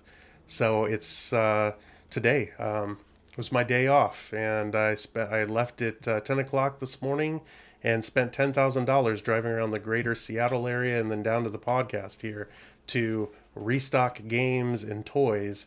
So that way tomorrow and Thursday going into the weekend, I'm restocked for people who want stuff. How many video game store owners do that? Most of them are relying on the people walking in, and that's, they don't sell enough inventory and they're a little stale on that stuff. So I'm still hustling. Now there might become a time, I'm 47, I'm 48 later this month, and I'm like, I don't know if I want to keep doing that, but for now I still love it. I still love the thrill of the hunt, finding stuff, because I get the first pick, so my stuff looks pretty cool at my house. But I'm also a big nerd when it comes to movie memorabilia and toys and Star Wars and things like that. So I would say my video game collection does take a back seat to that stuff. Yeah. But that's only because it looks a little more decor. Video game stuff looks great in a like a cave, right? And but when it's your whole house, which mine is, it's having a 4-foot tall R2 in the dining room looks a little better than having a Zelda SNES Zelda box over in the corner. So but yeah, so I always get first pick, which is nice. My son gets second pick, which is that kid. He went through and added up his room, and in just over the year we've been open, he's added like $10,000 worth of inventory to his room, and I'm just like, I am paying him entirely way too much. That's a perk, man. That's a perk of the job. I think that was one of the Instagram questions somebody was going to ask that. So we'll come back to it a little bit too. So I guess kind of on that same vein too, like what are some of the coolest and or most unique items that you've had come through your doors? It could be not just video games, if you have, any memorabilia stuff too. Yeah. Let's see. I don't think I've had anything. It was just like, oh my God. I've had swords come through, and I'll buy sword. I've had Zelda swords come through, One Piece swords come through, Sword Art Online swords come through. Those are always fun, and they never stick around. They literally last less than a week. I get some sealed games. You're just like, oh wow, you still have this sealed. This is awesome. And then that's when you start getting into, how do I keep this for myself because I may not see it again, or do I put it out for sale because I put so much money out on it, right? And so, I would say, again, a big movie fan. I had a Lord of the Rings line come in where they had the Witch King sword, the daggers for Legolas, and the Return of the King sword for Aragorn. And those are, I'm not like an overwhelming Lord of the Ring fan, but they looked so awesome. Yeah. And they looked great on the wall for like 4 days. Yeah. And then I'm like, that spot is now clear on my wall. I need something else cool. I think everybody comes in though and they love the Gallowhorn that sits above, off to the side. Everybody comes in and it's like, oh, you have a Gallowhorn. And I'm like, doesn't everybody? This isn't something everybody has. The coolest thing I've ever found in the wild, though, and just for me personally, because I'm a big horror fan, I found the Rule of Rose sealed. But I did, it wasn't like a garage sale find where you paid $2 for it. I had to pay $450 for it. Still seems like a steal. Well, at the time it was going for about $500. Yeah. But now it's a steal. So that's one of my prized pieces in my collection. Again, as just a horror video game fan. I know it's not the greatest game, but it's just one of those. It's a flex moment, right? Yeah. I got Rule of Rose sealed. Yeah, I mean that's one of the biggest grails not sealed on the PS2. Absolutely. So that was a lot of fun, finding that one. Don't get a lot of that stuff coming through. I tell you right now, I'm just excited when Pokemon stuff walks through my door. I'm just like, Pokemon games in general. I have sold over 1,000 Pokemon games in the last 6 months. Dang. And so that's one of the things I stocked up on today. So I'm excited when that stuff comes through the door and I don't have to drive an hour to go get it. I'm just like, oh, you've got Pokemon. You're my new best friend. Yeah. Easy money, thank you. Do you find yourself begging like the begging strips we have on the table here? I'm just like, do you have more? Do you have friends that have Pokemon games? Does your mom play Pokemon? I need some more of that Pokemon. Yeah, exactly. It's it feels that way sometimes. Some junkies, Pokemon junkies, scratching their necks, just like, do you have Heart Gold? Yeah, man. That's probably what's going to bring me to my next question. Is what's the most popular game that people most commonly ask for? It's either Pokemon, Zelda, or Mario. Stick to the Nintendo. Nintendo is king. I still have some awesome PS1 games sitting in my case, and I think they're great prices. Finally, Tomba 1 and 2 just sold, but I have Silent Hill sitting in there, which is a great franchise, but people will overlook those and just be like, what Pokemon do you have in stock? It's like, I just sold a bunch. Oh, I'm always a day late and a dollar short. Well, join the crowd. We're all a day. Everybody wants Pokemon, and it doesn't matter what it is. It doesn't matter if it's 3DS or Switch or if it's Game Boy Advanced or DS. It's just constant and constant, and even with the prices as insane as they are. I mean, Pokemon Emerald. I remember when that game was less than $50. Now it sits in that. Well, some places they have it for like $300, but it's really a $175 to $200 game right now loose, and I usually have it for about $165, and I always think, okay, it's going to take a while to sell, and I've had 8 copies in the last month, and not one copy has lasted more than an hour. Jesus. And I'm just like, and I didn't call anybody in to say, hey, I've got there's Pokemon Emeralds. Pokemon senses are tingling. Yeah, there's somebody walks in off the street I've never seen before, and they're like, oh, you got Pokemon Emerald. I'll take that. How much is it? I'm like, $165. They're like, sold. And I'm like, okay, hey, I'll try to find another copy. So yeah, I'm surprised more people don't scoff at the price. I know, like, collectors know it's expensive, but you'd think, like, the everyday person. Yeah. Parents do. Yeah. Parents are like, what? And the kid's like, no, Mom, that's a good price. That's a real good price. And I'm like, I don't know if it's a good price. I am below what it goes for, but to me, that's a horrible price. So. Yeah, Pokemon is ridiculous. Like, I love Pokemon. I was 12 when Pokemon came out, so I was that right age to be part of the Pokemon hype. But the prices on Pokemon games, they should not be worth as much as they are by any means. Oh yeah, by any stretch of the imagination. They're not rare. No, not at all. But I love that people like what they like. I'd much rather see somebody spend $165 on a Pokemon game than have an addiction to something that's not for sure. And that's kind of how I always evaluate that when it comes to a husband and wife. And I know women play games just as much as men do, but it's always I don't know if the wife is going to let me buy it, and I'm like, you could have a lot worse addiction. And I'm saying this to the wife and I'm like, hey, you could drink, could do drugs, but video games. And then they're like, yeah, you're not wrong. And I'm like, okay, so buy it for him. Right. It's always been kind of, I know everybody's got their own thing, but I guess maybe I just got lucky with who I'm married to too. But we don't we spend, if we have the money, we both understand we can spend it. That's all there is to it. Like, we don't micromanage what we spend money on, or who, she wants something. I'm not like, well, you sure you need that? If we have the money, she wants it, and vice versa. She doesn't shame my hobby. But, everybody's got their things, I guess. But have you noticed any, so Pokemon's obviously the hot one, Zelda, Mario. Have you noticed any franchises kind of coming up lately where people are starting to ask for it more? No, you have a bunch of one-offs.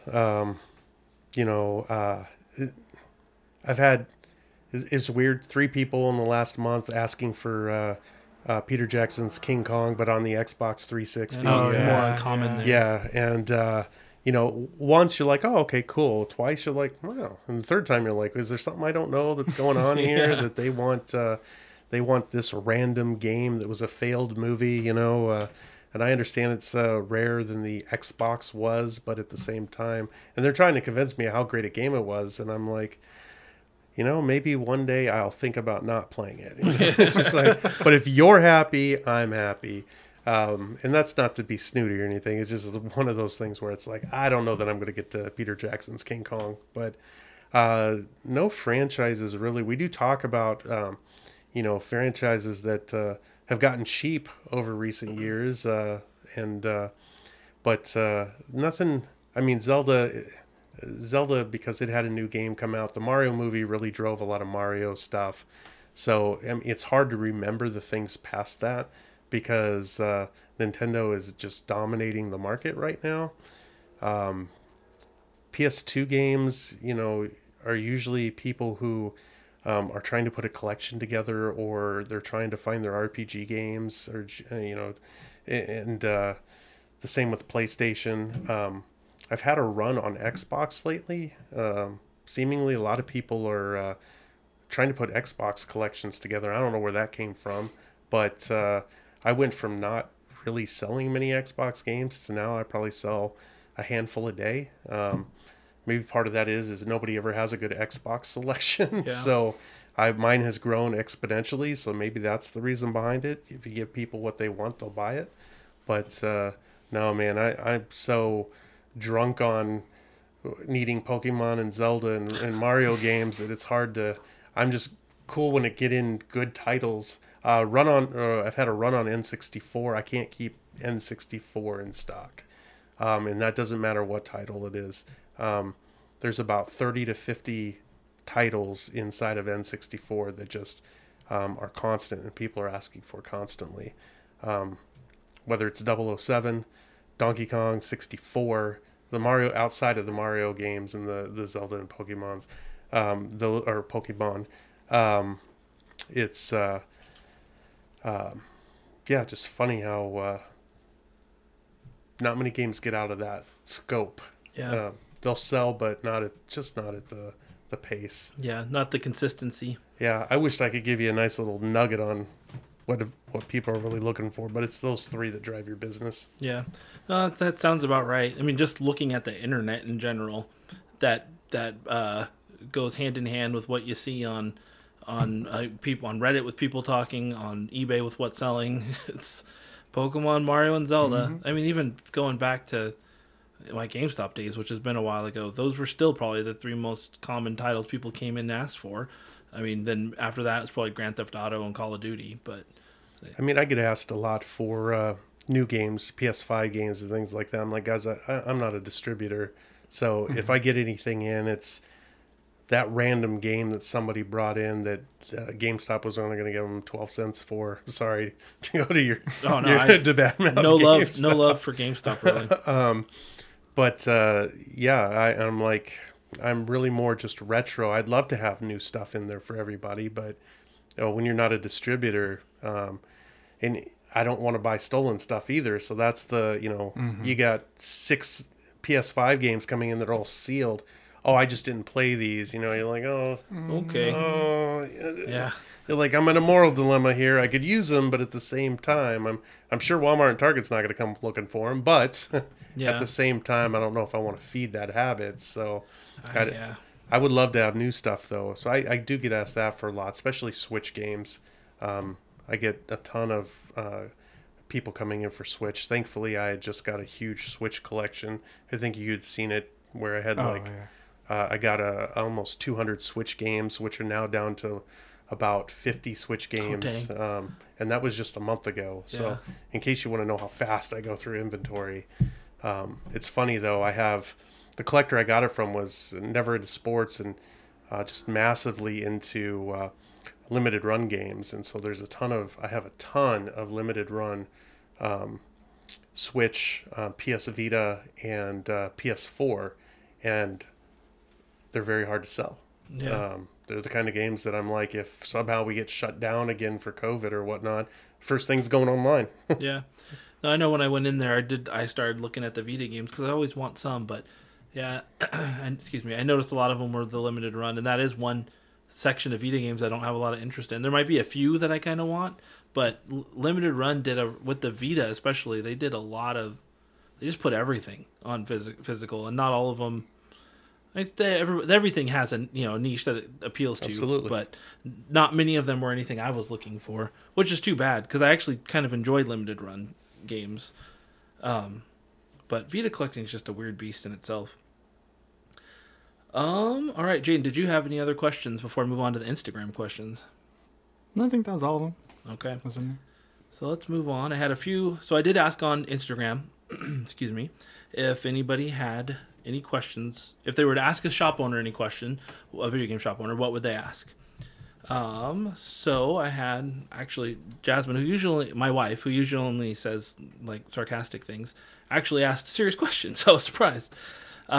She said, "Does turning a passion into your livelihood take away from the joy of it, gaming, movies, whatever, etc.?"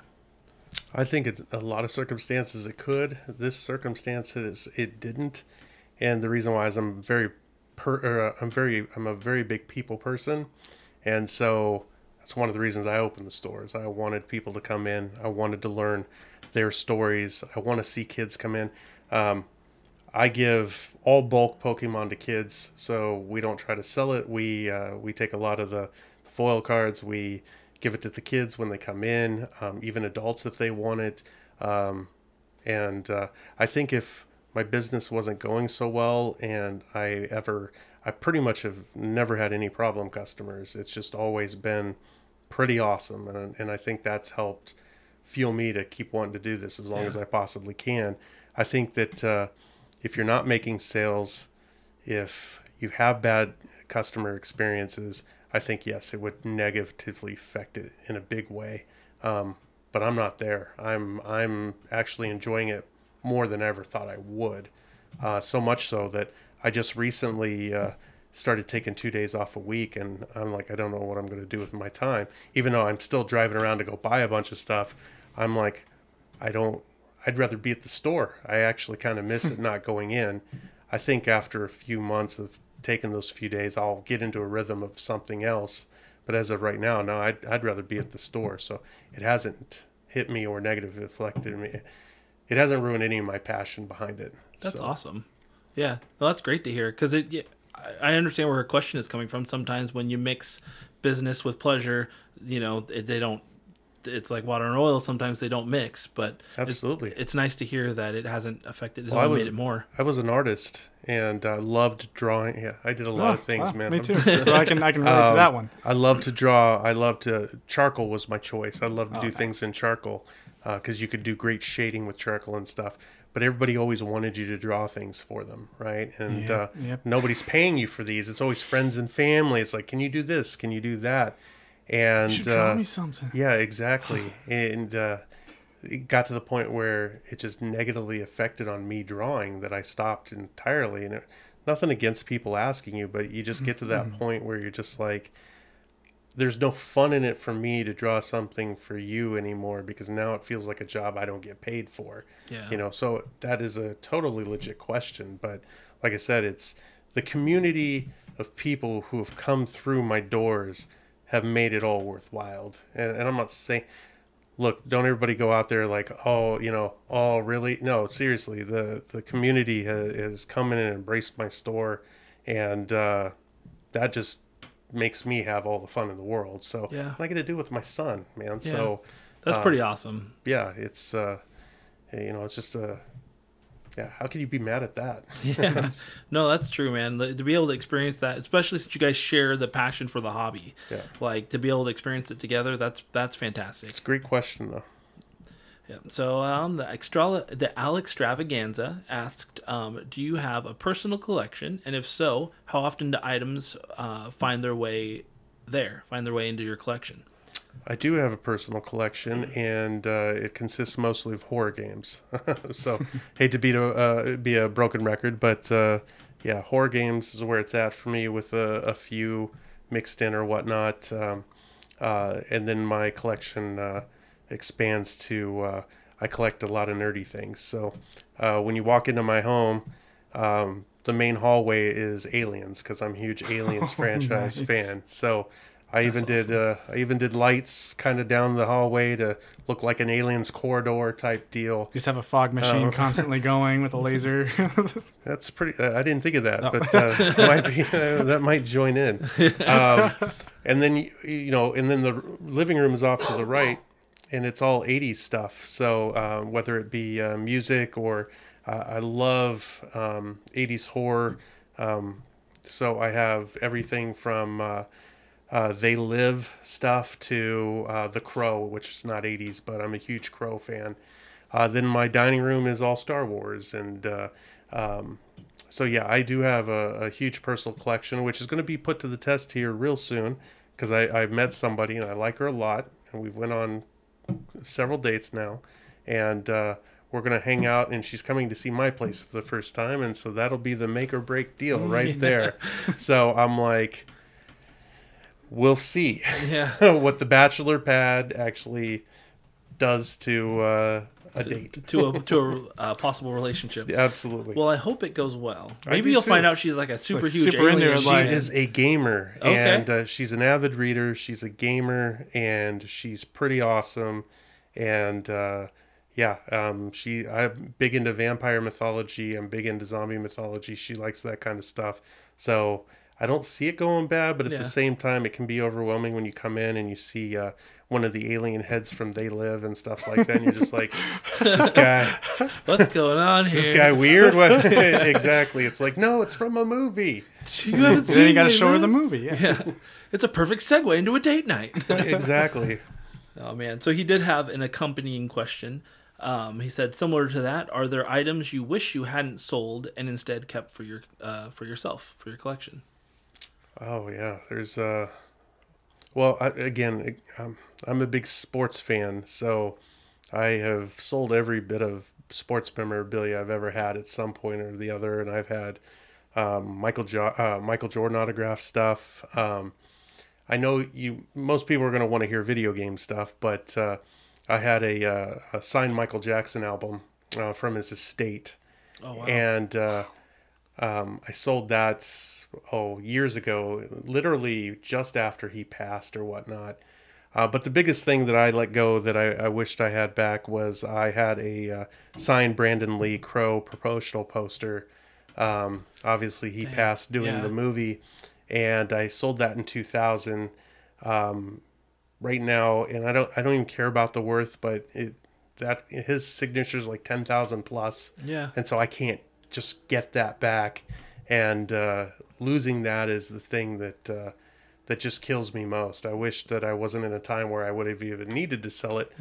So I would love to have that back. It would be the centerpiece of my collection at my place. So that is the biggest thing I regret ever getting rid of. Yeah, and that seems like, not to pour salt in the wound, but it seems like it's an exceptionally rare piece because you don't usually do a lot of signing until after the movie's out. Exactly. So the fact that there was some signed memorabilia before the movie released when he passed, like, that's crazy to even exist. Yeah, it was just like a signed.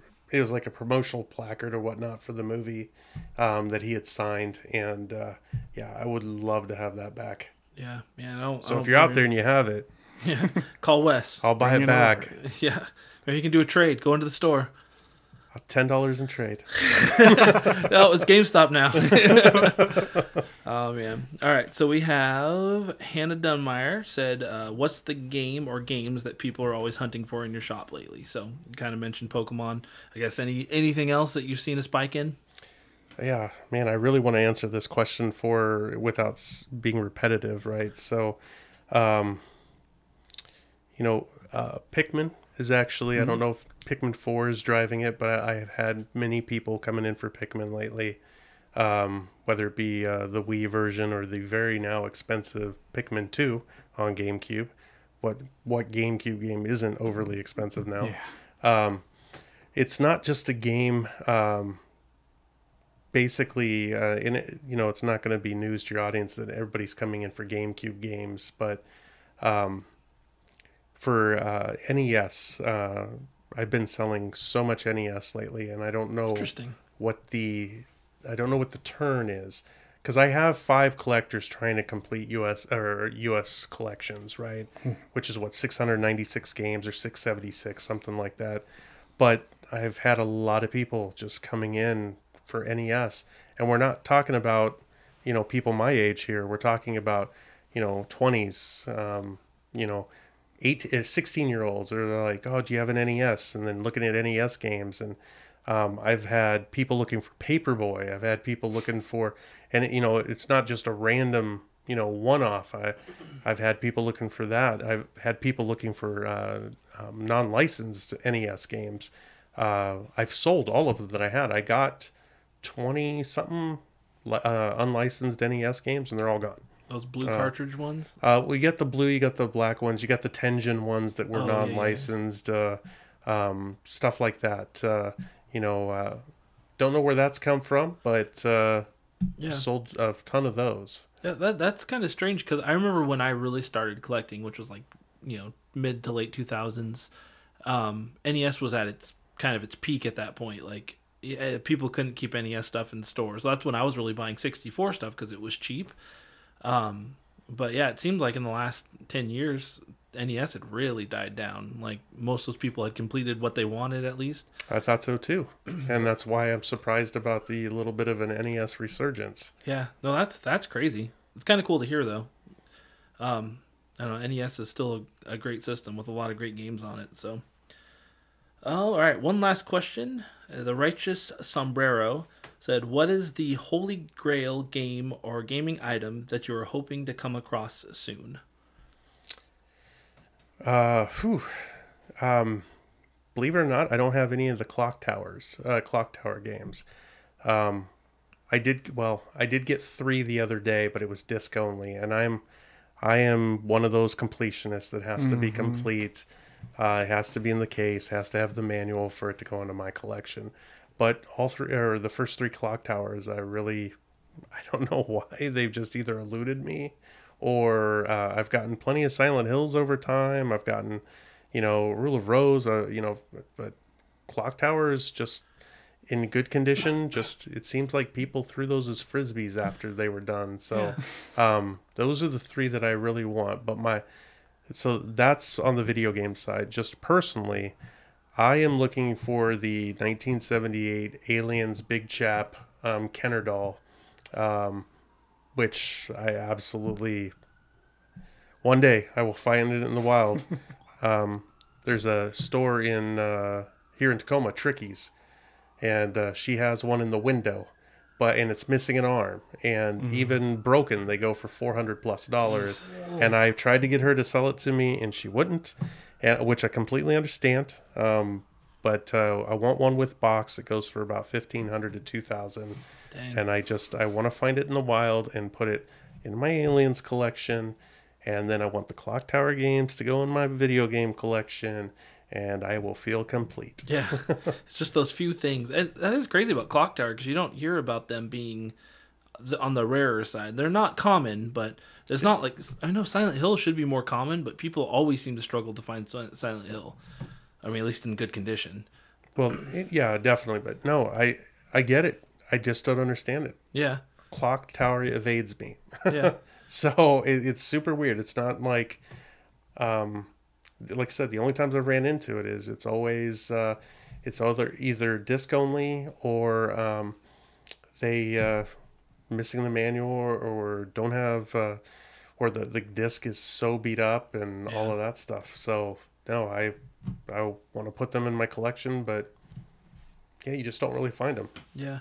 Well, I know that while I'm out hunting, if I ever see them, I'll reach out. All right. Because you never know. Sometimes I come across stuff. Horror is not a genre that I lean towards, but knowing somebody who does helps me, know to add something on my radar to look for people. Dang, I had one more question, and it was a question that I meant to write down earlier, and it just came in, and then went right back out. It don't happens. I wish I would have stopped talking and just asked it. That's what it was. So now you've been doing this for a little over a year now. Any interest in eventually trying to go to one of the conventions, Portland Retro Gaming Expo, or I know they do one in Renton or something, to set up a booth and try to drum up some sales and some interest there? No, that'll never happen. Yeah. The reason why is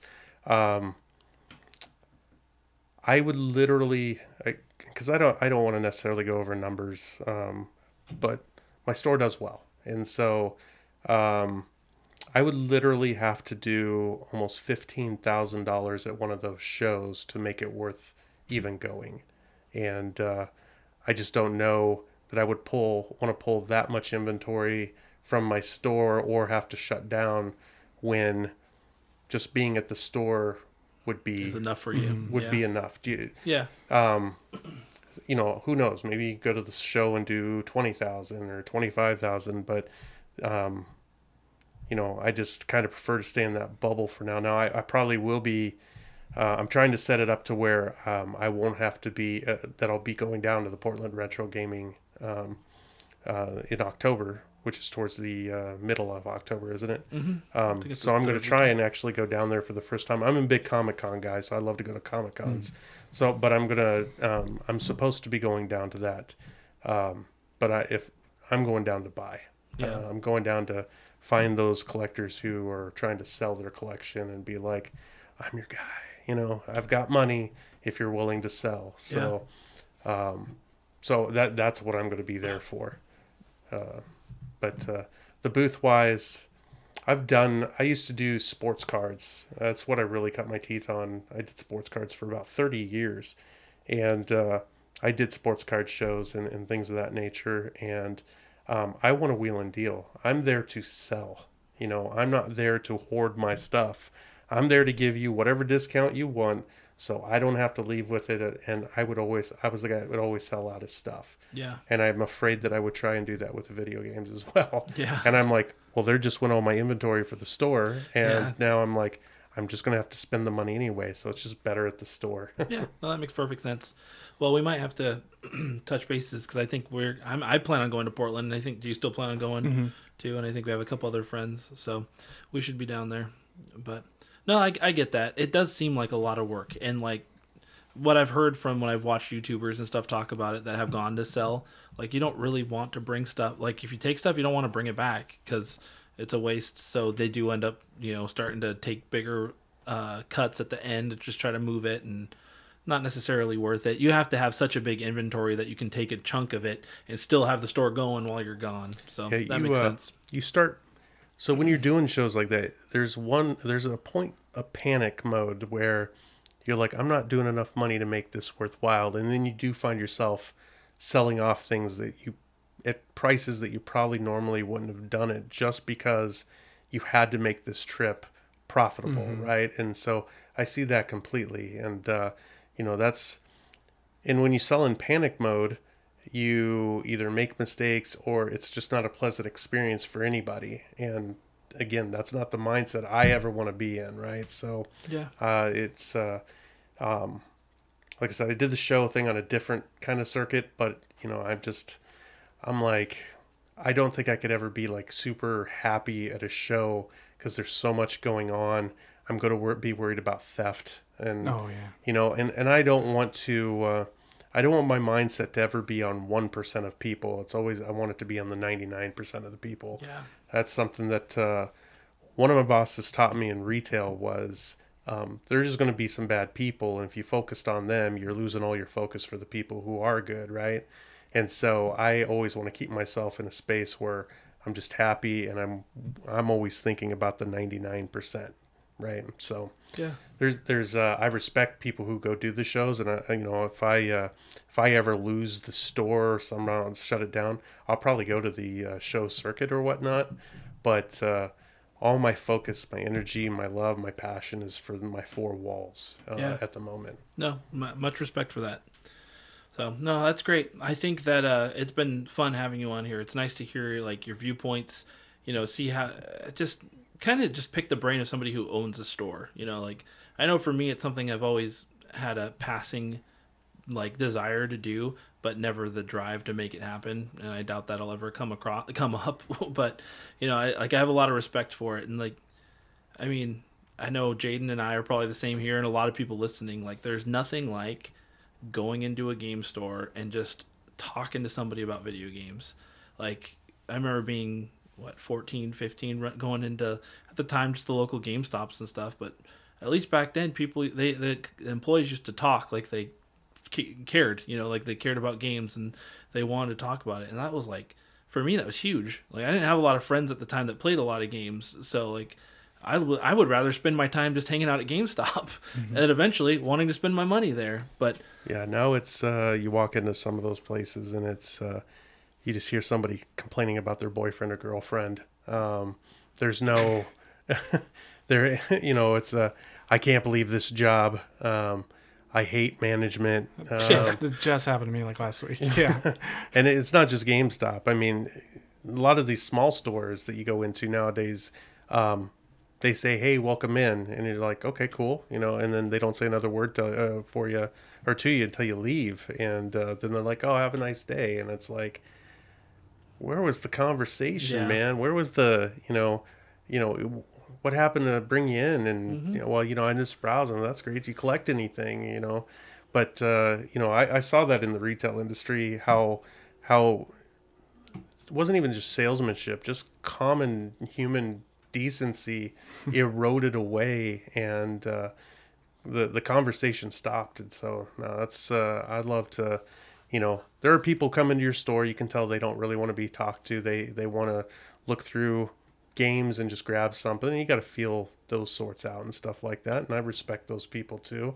There are not a lot of chameleon people left. And what I mean by that is that can just kind of blend in with whatever somebody wants you to be, right? And there's people are going to come in excited. You need to match their level of enthusiasm, right? They're going to people are coming in that are analytical, right? And they just, where's this, where's that, or just leave me alone so I can find something. And you got to match that level too. You got to be like, okay, I'm here for you. I am Google for you right now, and then you have your families that come in, and you got to be able to interact with the kids and understand that this is probably the greatest place they'll be in for a while, and that I think that's what bodes well for me is many years of being called different names and learning this and that and the other thing is like I understand people want a place to escape. So, and then you just got to be whatever escape they want you to be. And that's the way I look at it.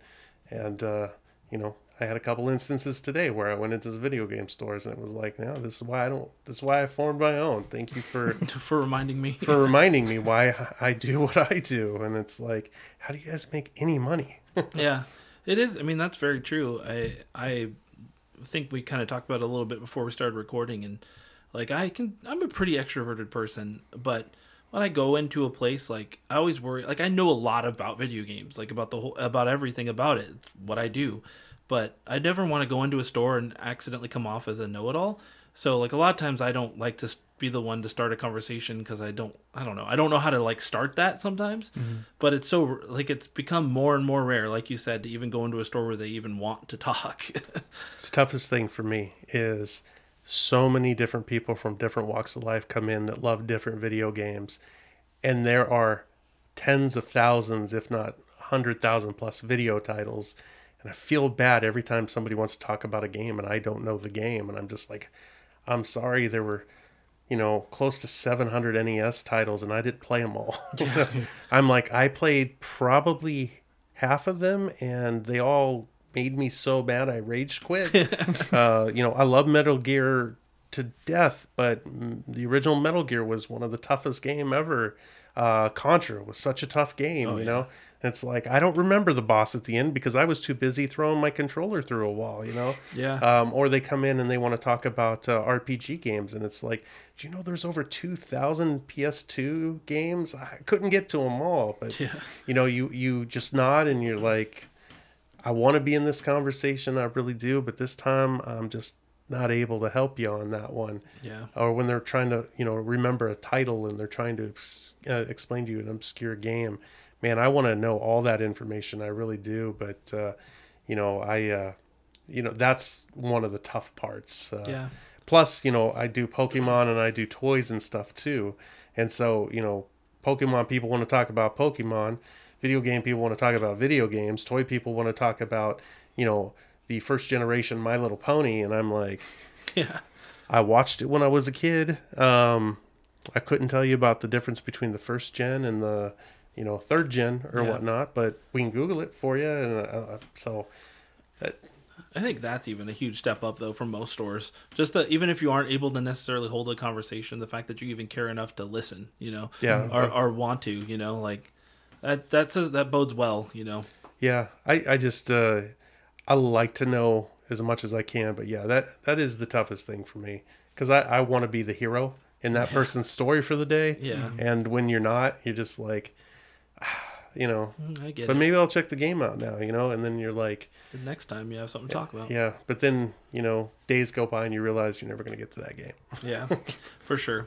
It gets harder and harder as time goes on too. So, well, Jaden, do you have any other questions? Anything else? No. Wes, did you have anything else you'd like to bring up? Before? So I know you've only been there a couple times, right? So you've been there several times, So you and I get along. We've always talked and things of that nature. So it makes it a little bit easier. But and I'm going to put you on the spot here.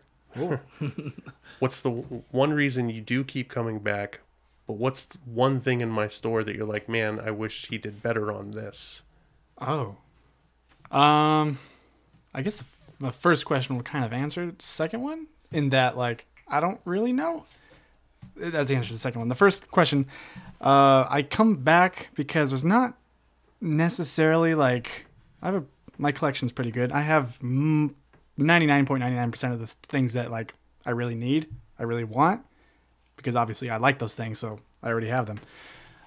So I just regularly pop in just to see what you have, and a lot of times it'll be something that, you know, man's wants are infinite. The needs are really small, but like there'll be something I'm like, that's a pretty good price, sure, you know. So things to do differently, I couldn't really say, because I mean, I'm happy. I'm going in there. I'm never looking, well, I guess I shouldn't say never, but most of the time I'm not looking for anything specific, but a lot of the times I'll just come out with just something that just, I forgot that I looked that game up years ago and kind of wanted it. It's like, oh my goodness, it's right here. Sure. Yeah, that's why.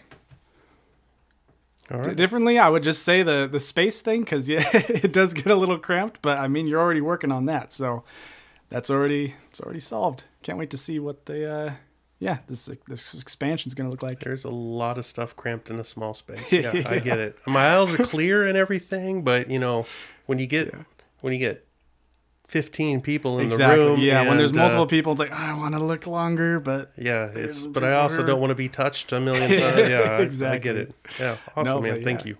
Yeah, I know. Like you said, I've only been there a few times, but I'm one of those people where I go with it, and when I go to a video game store, I'm going with the intent to spend 100%. Like maybe not much this time, but yeah, with. Sometimes because it is a smaller space, like Jaden was saying, it was a little hard to like see everything, and I look forward to when you get into bigger space and be able to browse a little bit clearer.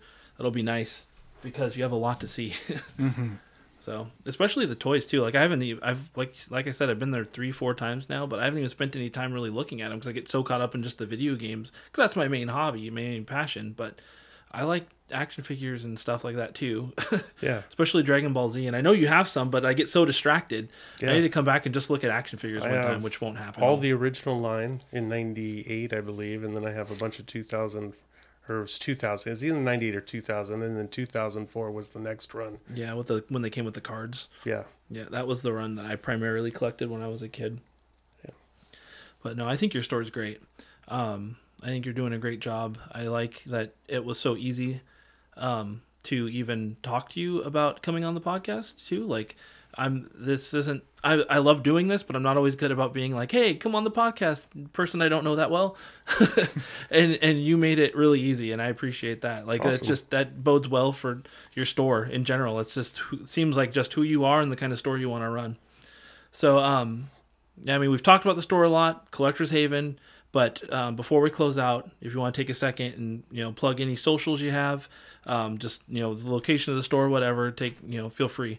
Yeah, it's pretty easy. I'm in a dead mall in Port Orchard. It's called, sorry, Town Square Mall. I know you're trying to do a lot of things to liven it up, but I'm a destination store. I knew that, and so word of mouth was the big thing. At this time, really only on Facebook. It's pretty easy to find Collector's Haven with a K. I am on Google and things of that nature. We're in a small-ish town that's about 25 minutes from Tacoma. If you ever get a chance, come in. If I don't have something, I'm usually pretty good at getting it quick for people who want it or whatnot. I don't mind holding things on to, because I'm trying to get people to come. I have a lot of people coming from Tacoma, Seattle, actually, just to come out to the store. It's funny how if people love your prices, they'll be willing to drive past 100 other video game stores for an hour just to get to yours. And now I have several customers that are coming from this side of the bridge. My whole thing is just come in and have fun. I don't care if you buy anything. Just, again, tell stories. I'm hoping to make a second store here in the next year or two.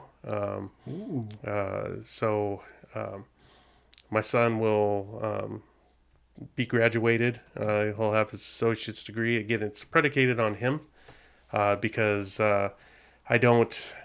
It's hard for me to find somebody that I would trust running a store the way that I want it ran, with the personal touch to it, right? So I'd like to put one further north, up towards Paulsbo, someplace like that, and it, just again to get a footprint going. I don't know if I'm going to become worldwide or anything like that, but in 10 years, if I had 10 franchises around, that'd be pretty awesome. And the first one's been a good start, so we'll go from there. But yeah, if you get a chance to come by, like I said, in a month, I hope we double in size. I'm just waiting for some walls to be demolished and stuff like that, so we can take over a certain spot. And I have a lot of stuff that hasn't been in store that would be able to make it out because of the fact that I can't overly cram it too bad. So yeah. No, I think sounds like you got a lot of exciting plans for the future. So hopefully that those all get to come to fruition, starting with the expansion of the store, possibly the expansion of the brand. So. Yeah, if you're not moving, you're dying, right? Yeah. So, well, when I post the episode, I'll post on Instagram too, and I'll make sure to put your address on there and everything, so people have reference. But yeah, once you listen to this episode, if you have any questions, you want to check out the store, make sure you just check out his Facebook, and or you can reach out to me too, or just go to the store. But yeah, thank you very much for coming on here. It's been a real pleasure. Thanks for having me, guys. Yeah, definitely appreciate it. And just in conclusion, remember that you can always follow me at XButton Gaming on Instagram, XButton Gaming 1 on Twitter. I'm on TikTok and everything else too. Working on starting a YouTube soon, so we'll see how that goes. But yeah, thanks all for listening. Make sure you follow and like wherever you listen, and remember to always press X to continue.